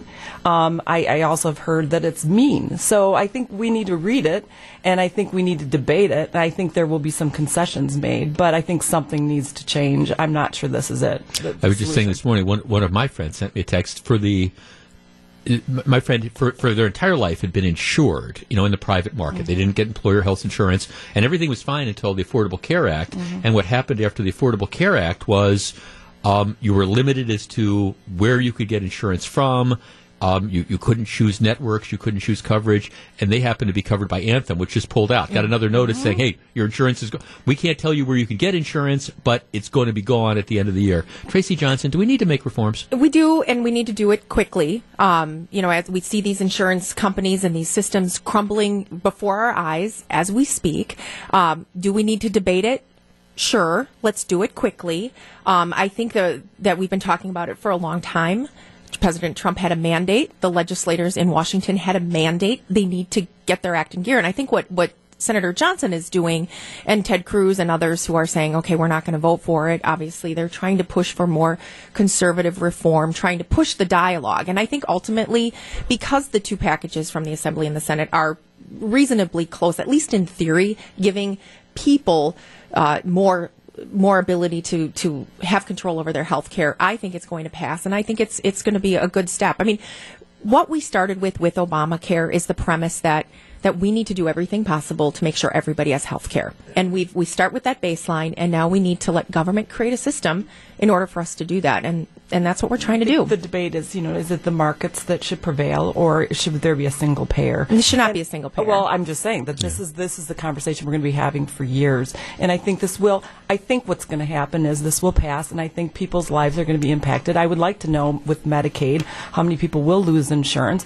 And I think that voters will speak at the polls, and if they're happy with the way that the new health system is shaping up, then we'll keep it. But if they're not, if they are losing access to health care, then we'll continue the conversation, and we could be heading down the road toward a single player. Yeah, I mean, single payer wasn't. Nobody even seriously thought about that back in 2010. Now, I mean, I think if you're in a conspiracy theory, I think some people recognize that this was going to happen with Obamacare, and so now you've got the single payer. That's $320 trillion, and I mean, I think the fact is, I think most people are happy with their insurance. I mean, most people either get insurance through Medicare or they get insurance through their employers. So you're talking about a relatively small group of people. And Tracy, I guess what's always bothered me about the Affordable Care Act, I appreciate that you want to give access to health insurance to people who don't have it. Mm-hmm. But we blew up the entire system. And like I said, the example I was using with my friend, perfectly happy, had all these different choices,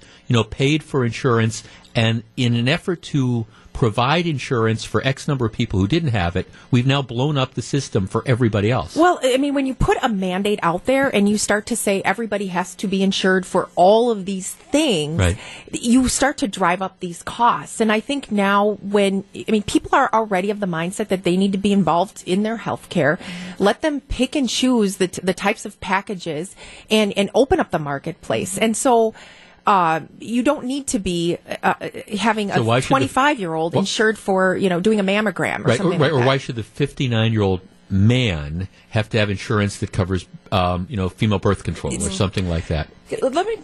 I have a very interesting health insurance situation. I have a fantastic broker. I hope he's listening, Dan Hogan. He's an insurance broker, and so he's been consulting with my family. I have my own plan, and he asked a series of questions. He said, okay, we'll give you the basic plan, which will cover catastrophic. Right. Then we're going to start layering on riders.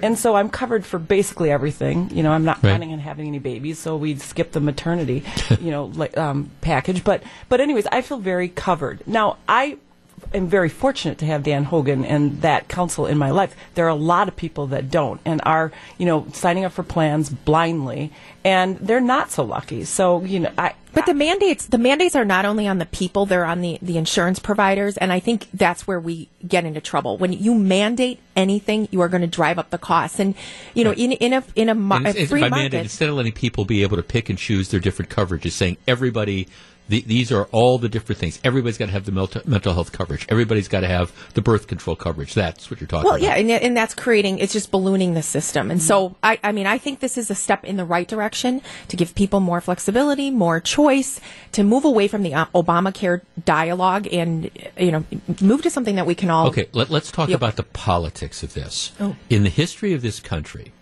once an entitlement program has been put into place, it's never been rolled back. Is it you? And I make the argument all the time that it has been electoral disaster. I mean, Barack Obama pushed Obamacare through, and I think it cost Democrats hundreds and hundreds of seats. Congress, state legislatures. If Republicans push even a modest repeal of the Affordable Care Act, will it cost them hundreds of seats moving forward? Susie.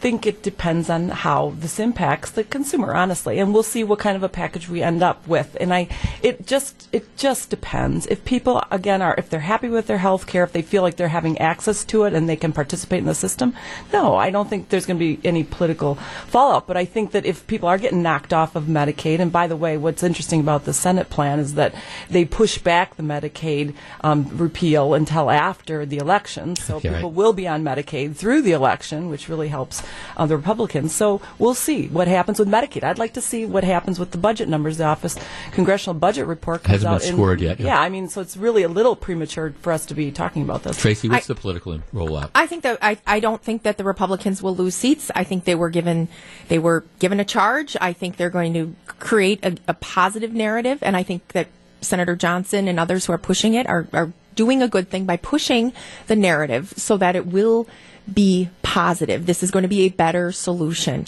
Well, you have to do something because the reality is insurers are pulling out of markets. There's now some states that there's no insurers that are participating in. And in Wisconsin, even though there's some insurers, you're very, very limited in networks. I mean, it just, the idea that you'd be able to choose networks and stuff now, that it's not out there. So I think they have to do something. All right, we're going to take a quick break. When we come back, local news, big verdict this week. I have been very critical of the district attorney. We'll talk about that. It's 11:44. You're listening to the Week in Review.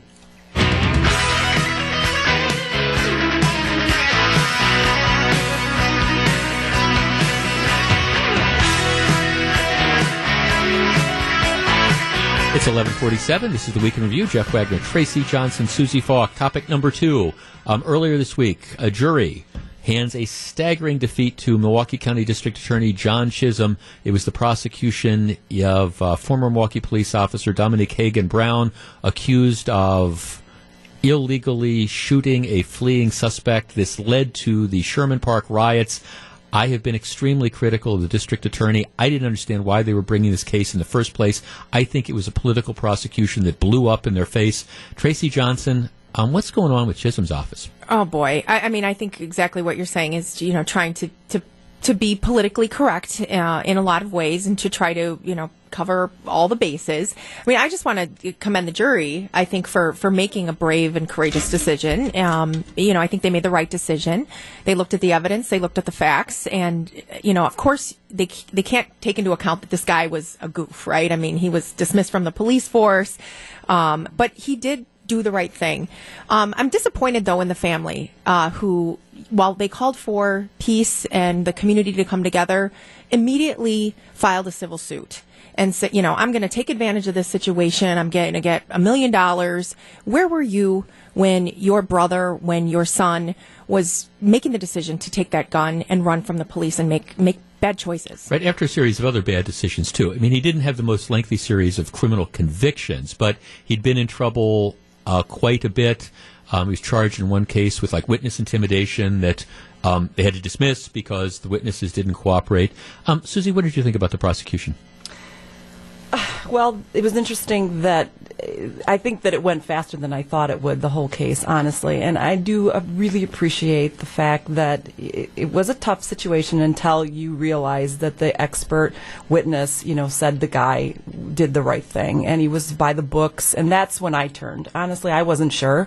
I was doubting until I heard the witness. And so I do think that at the end of the day, it was clean, and I think the right thing happened. I'm very pleased that calm heads prevailed, and there was no, uproar in Sherman Park, and I'm grateful to everybody that remained calm in that. So justice did prevail. John Chisholm, I don't know why he felt that, especially when Flynn said he saw the evidence, and right. And how much did that cost our community to go through that process? $35,000 and counting. Well, the other thing is, it sends a very clear message to Milwaukee police any law enforcement officer in Milwaukee County that I don't think that the district attorney doesn't have your back. If it becomes a politically charged situation, look out, because Chisholm's thing, well, I've got this videotape, I'm going to put it out there and let people decide. I don't think that's what prosecutors do. Now, the other aspect that people are reluctant to talk about here is, unlike in some shootings, there was not the racial component here because it was an African American police officer and an African American, suspect victim. I do want, and I'm glad everything was calm. I do wonder if you change that around a little and the dynamic might have been different. I don't know. I bet it would be a little bit different. And I mean, I People are hate to say uncomfortable that. saying that, but that's, I think, yeah. I think it would have been different. There was not a racial component to this shooting. But I mean, I think this is becoming formulaic. I mean, like you said, there are a couple other times that the district attorney has brought these cases forward, and they've gone very quickly. I mean, the evidence is clear. You know, this was cut and dry, and the police officer did the right thing. I'm glad for the cameras. You know, we didn't have cameras a couple years ago. Well, yeah, and I've always made that point too. I think, as a general rule, more often than not, much more often than not, body cameras and dashboard cameras will justify police behavior. I mean, the example is that lakefront shooting, from the other night that's still under investigation. You see that dashboard camera, and you see the guy driving the van and trying to elude police and heading at the sheriff's deputy. Yeah, I mean, I think you look at that, and you get a pretty clear description, at least my opinion, that it's going to come back as being a clean shooting. Okay, yesterday, Seventh Circuit Court of Appeals, in a very controversial decision, 2-1, says that the Brandon Dashley conviction should be overturned. I had Attorney General Brad Schimmel on the program about an hour and a half ago. He is going to continue to appeal, asking first, I think, for a rehearing in front of the entire Seventh Circuit, and then maybe to try to take the case to the Supreme Court. Should we just let sleeping dogs lie? Should they give up the appeal? Should they free Brandon Dassey? Susan. Yes, let him go. Please let him go. Those were leading questions that they asked. He only murdered and raped a woman. Let her go. We talked about this before. You know what? He was coerced into making that confession. Okay, he had the brain of a teenager, and he's got learning disability. He should not be in prison for that. Well, if he was coerced into making that confession, and if he was coerced into being an accomplice in a murder and murdering that lady and burning her body, mental health care. Then I mean, okay, but if he goes out, here's the deal. If he goes out, he is a target for anybody else who wants to, help. Brandon Dassey is not a victim. The only victim here is Teresa Hallbach, and I guess I'm frustrated that nobody, the whole making of a murderer crowd doesn't see that. I mean, that's what the victim. He confessed to about as brutal a murder as possible, and I think, it's my opinion, Schimmel needs to do everything he possibly can to keep this guy in prison. Yeah, we talked about this before, and quite frankly, I was trying not to watch that show because I found it to be an embarrassment. So you guys are following this much more closely than I. Topics came in late last night. I brushed up on it quickly this morning. And you didn't want to get drawn back into that. I saw the guys, when he was quote unquote confessing, and it looked like the kid just wanted to get to his video game and get the hell out of that 3-hour interrogation, and that those were leading questions. That's all I'm basing my decision on. Okay? I think Brad Schimmel needs to do everything he can to make sure that this guy stays in jail. It's a terrible precedent and to set. I mean, talk about videotape. I mean, we have the tape. A decision was made. He killed this woman. He was sentenced, and he should pay the price. So. That's the final word on that. Okay, when we come back, we've got our it is going to be proceeding, and you do wish there could be some sense of closure, but Schimmel's going to be appealing, and I agree with you, Tracy. I think that's the right thing to do. When we come back, our Right Stuff Award. Stick around. It's 11:54. This is the Week in Review.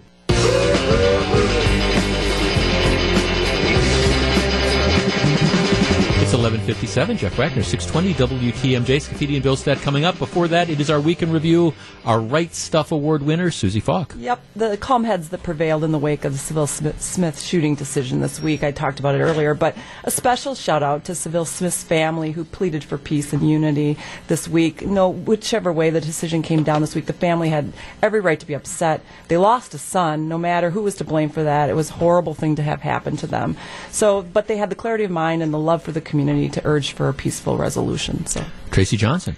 All right, my Right Stuff Award goes to outgoing Mequon-Thiensville Superintendent Damon Means. He'll be going on to take a position as the role of superintendent in Clark County, Georgia. I personally am grateful to have worked with Damon Means on a community forum up in Mequon where he led some significant and substantive changes. He also had the courage to work on a reform program with MPS with County Exec Chris Abley. He was a strong advocate for equality, education, and opportunity, and I think he's going to do great things in his new home. He's always had the right stuff, and I wish him the best. I disagree with both your Right Stuff Awards this week, but that's okay. But you get to do them. Mine is to U.S. Open organizers. What an incredible event! Wisconsin really put its best foot forward. All the volunteers, all the officials, all the visitors, everybody who came and spent money and enjoyed Wisconsin. I know they're going to be coming back. So U.S. Open, maybe 2027, back at Erin Hills. It was a great experience for everybody. Congratulations to the organizers. You have the right stuff. It's 11:59. This is Jeff Wagner. You've been listening to The Week in Review.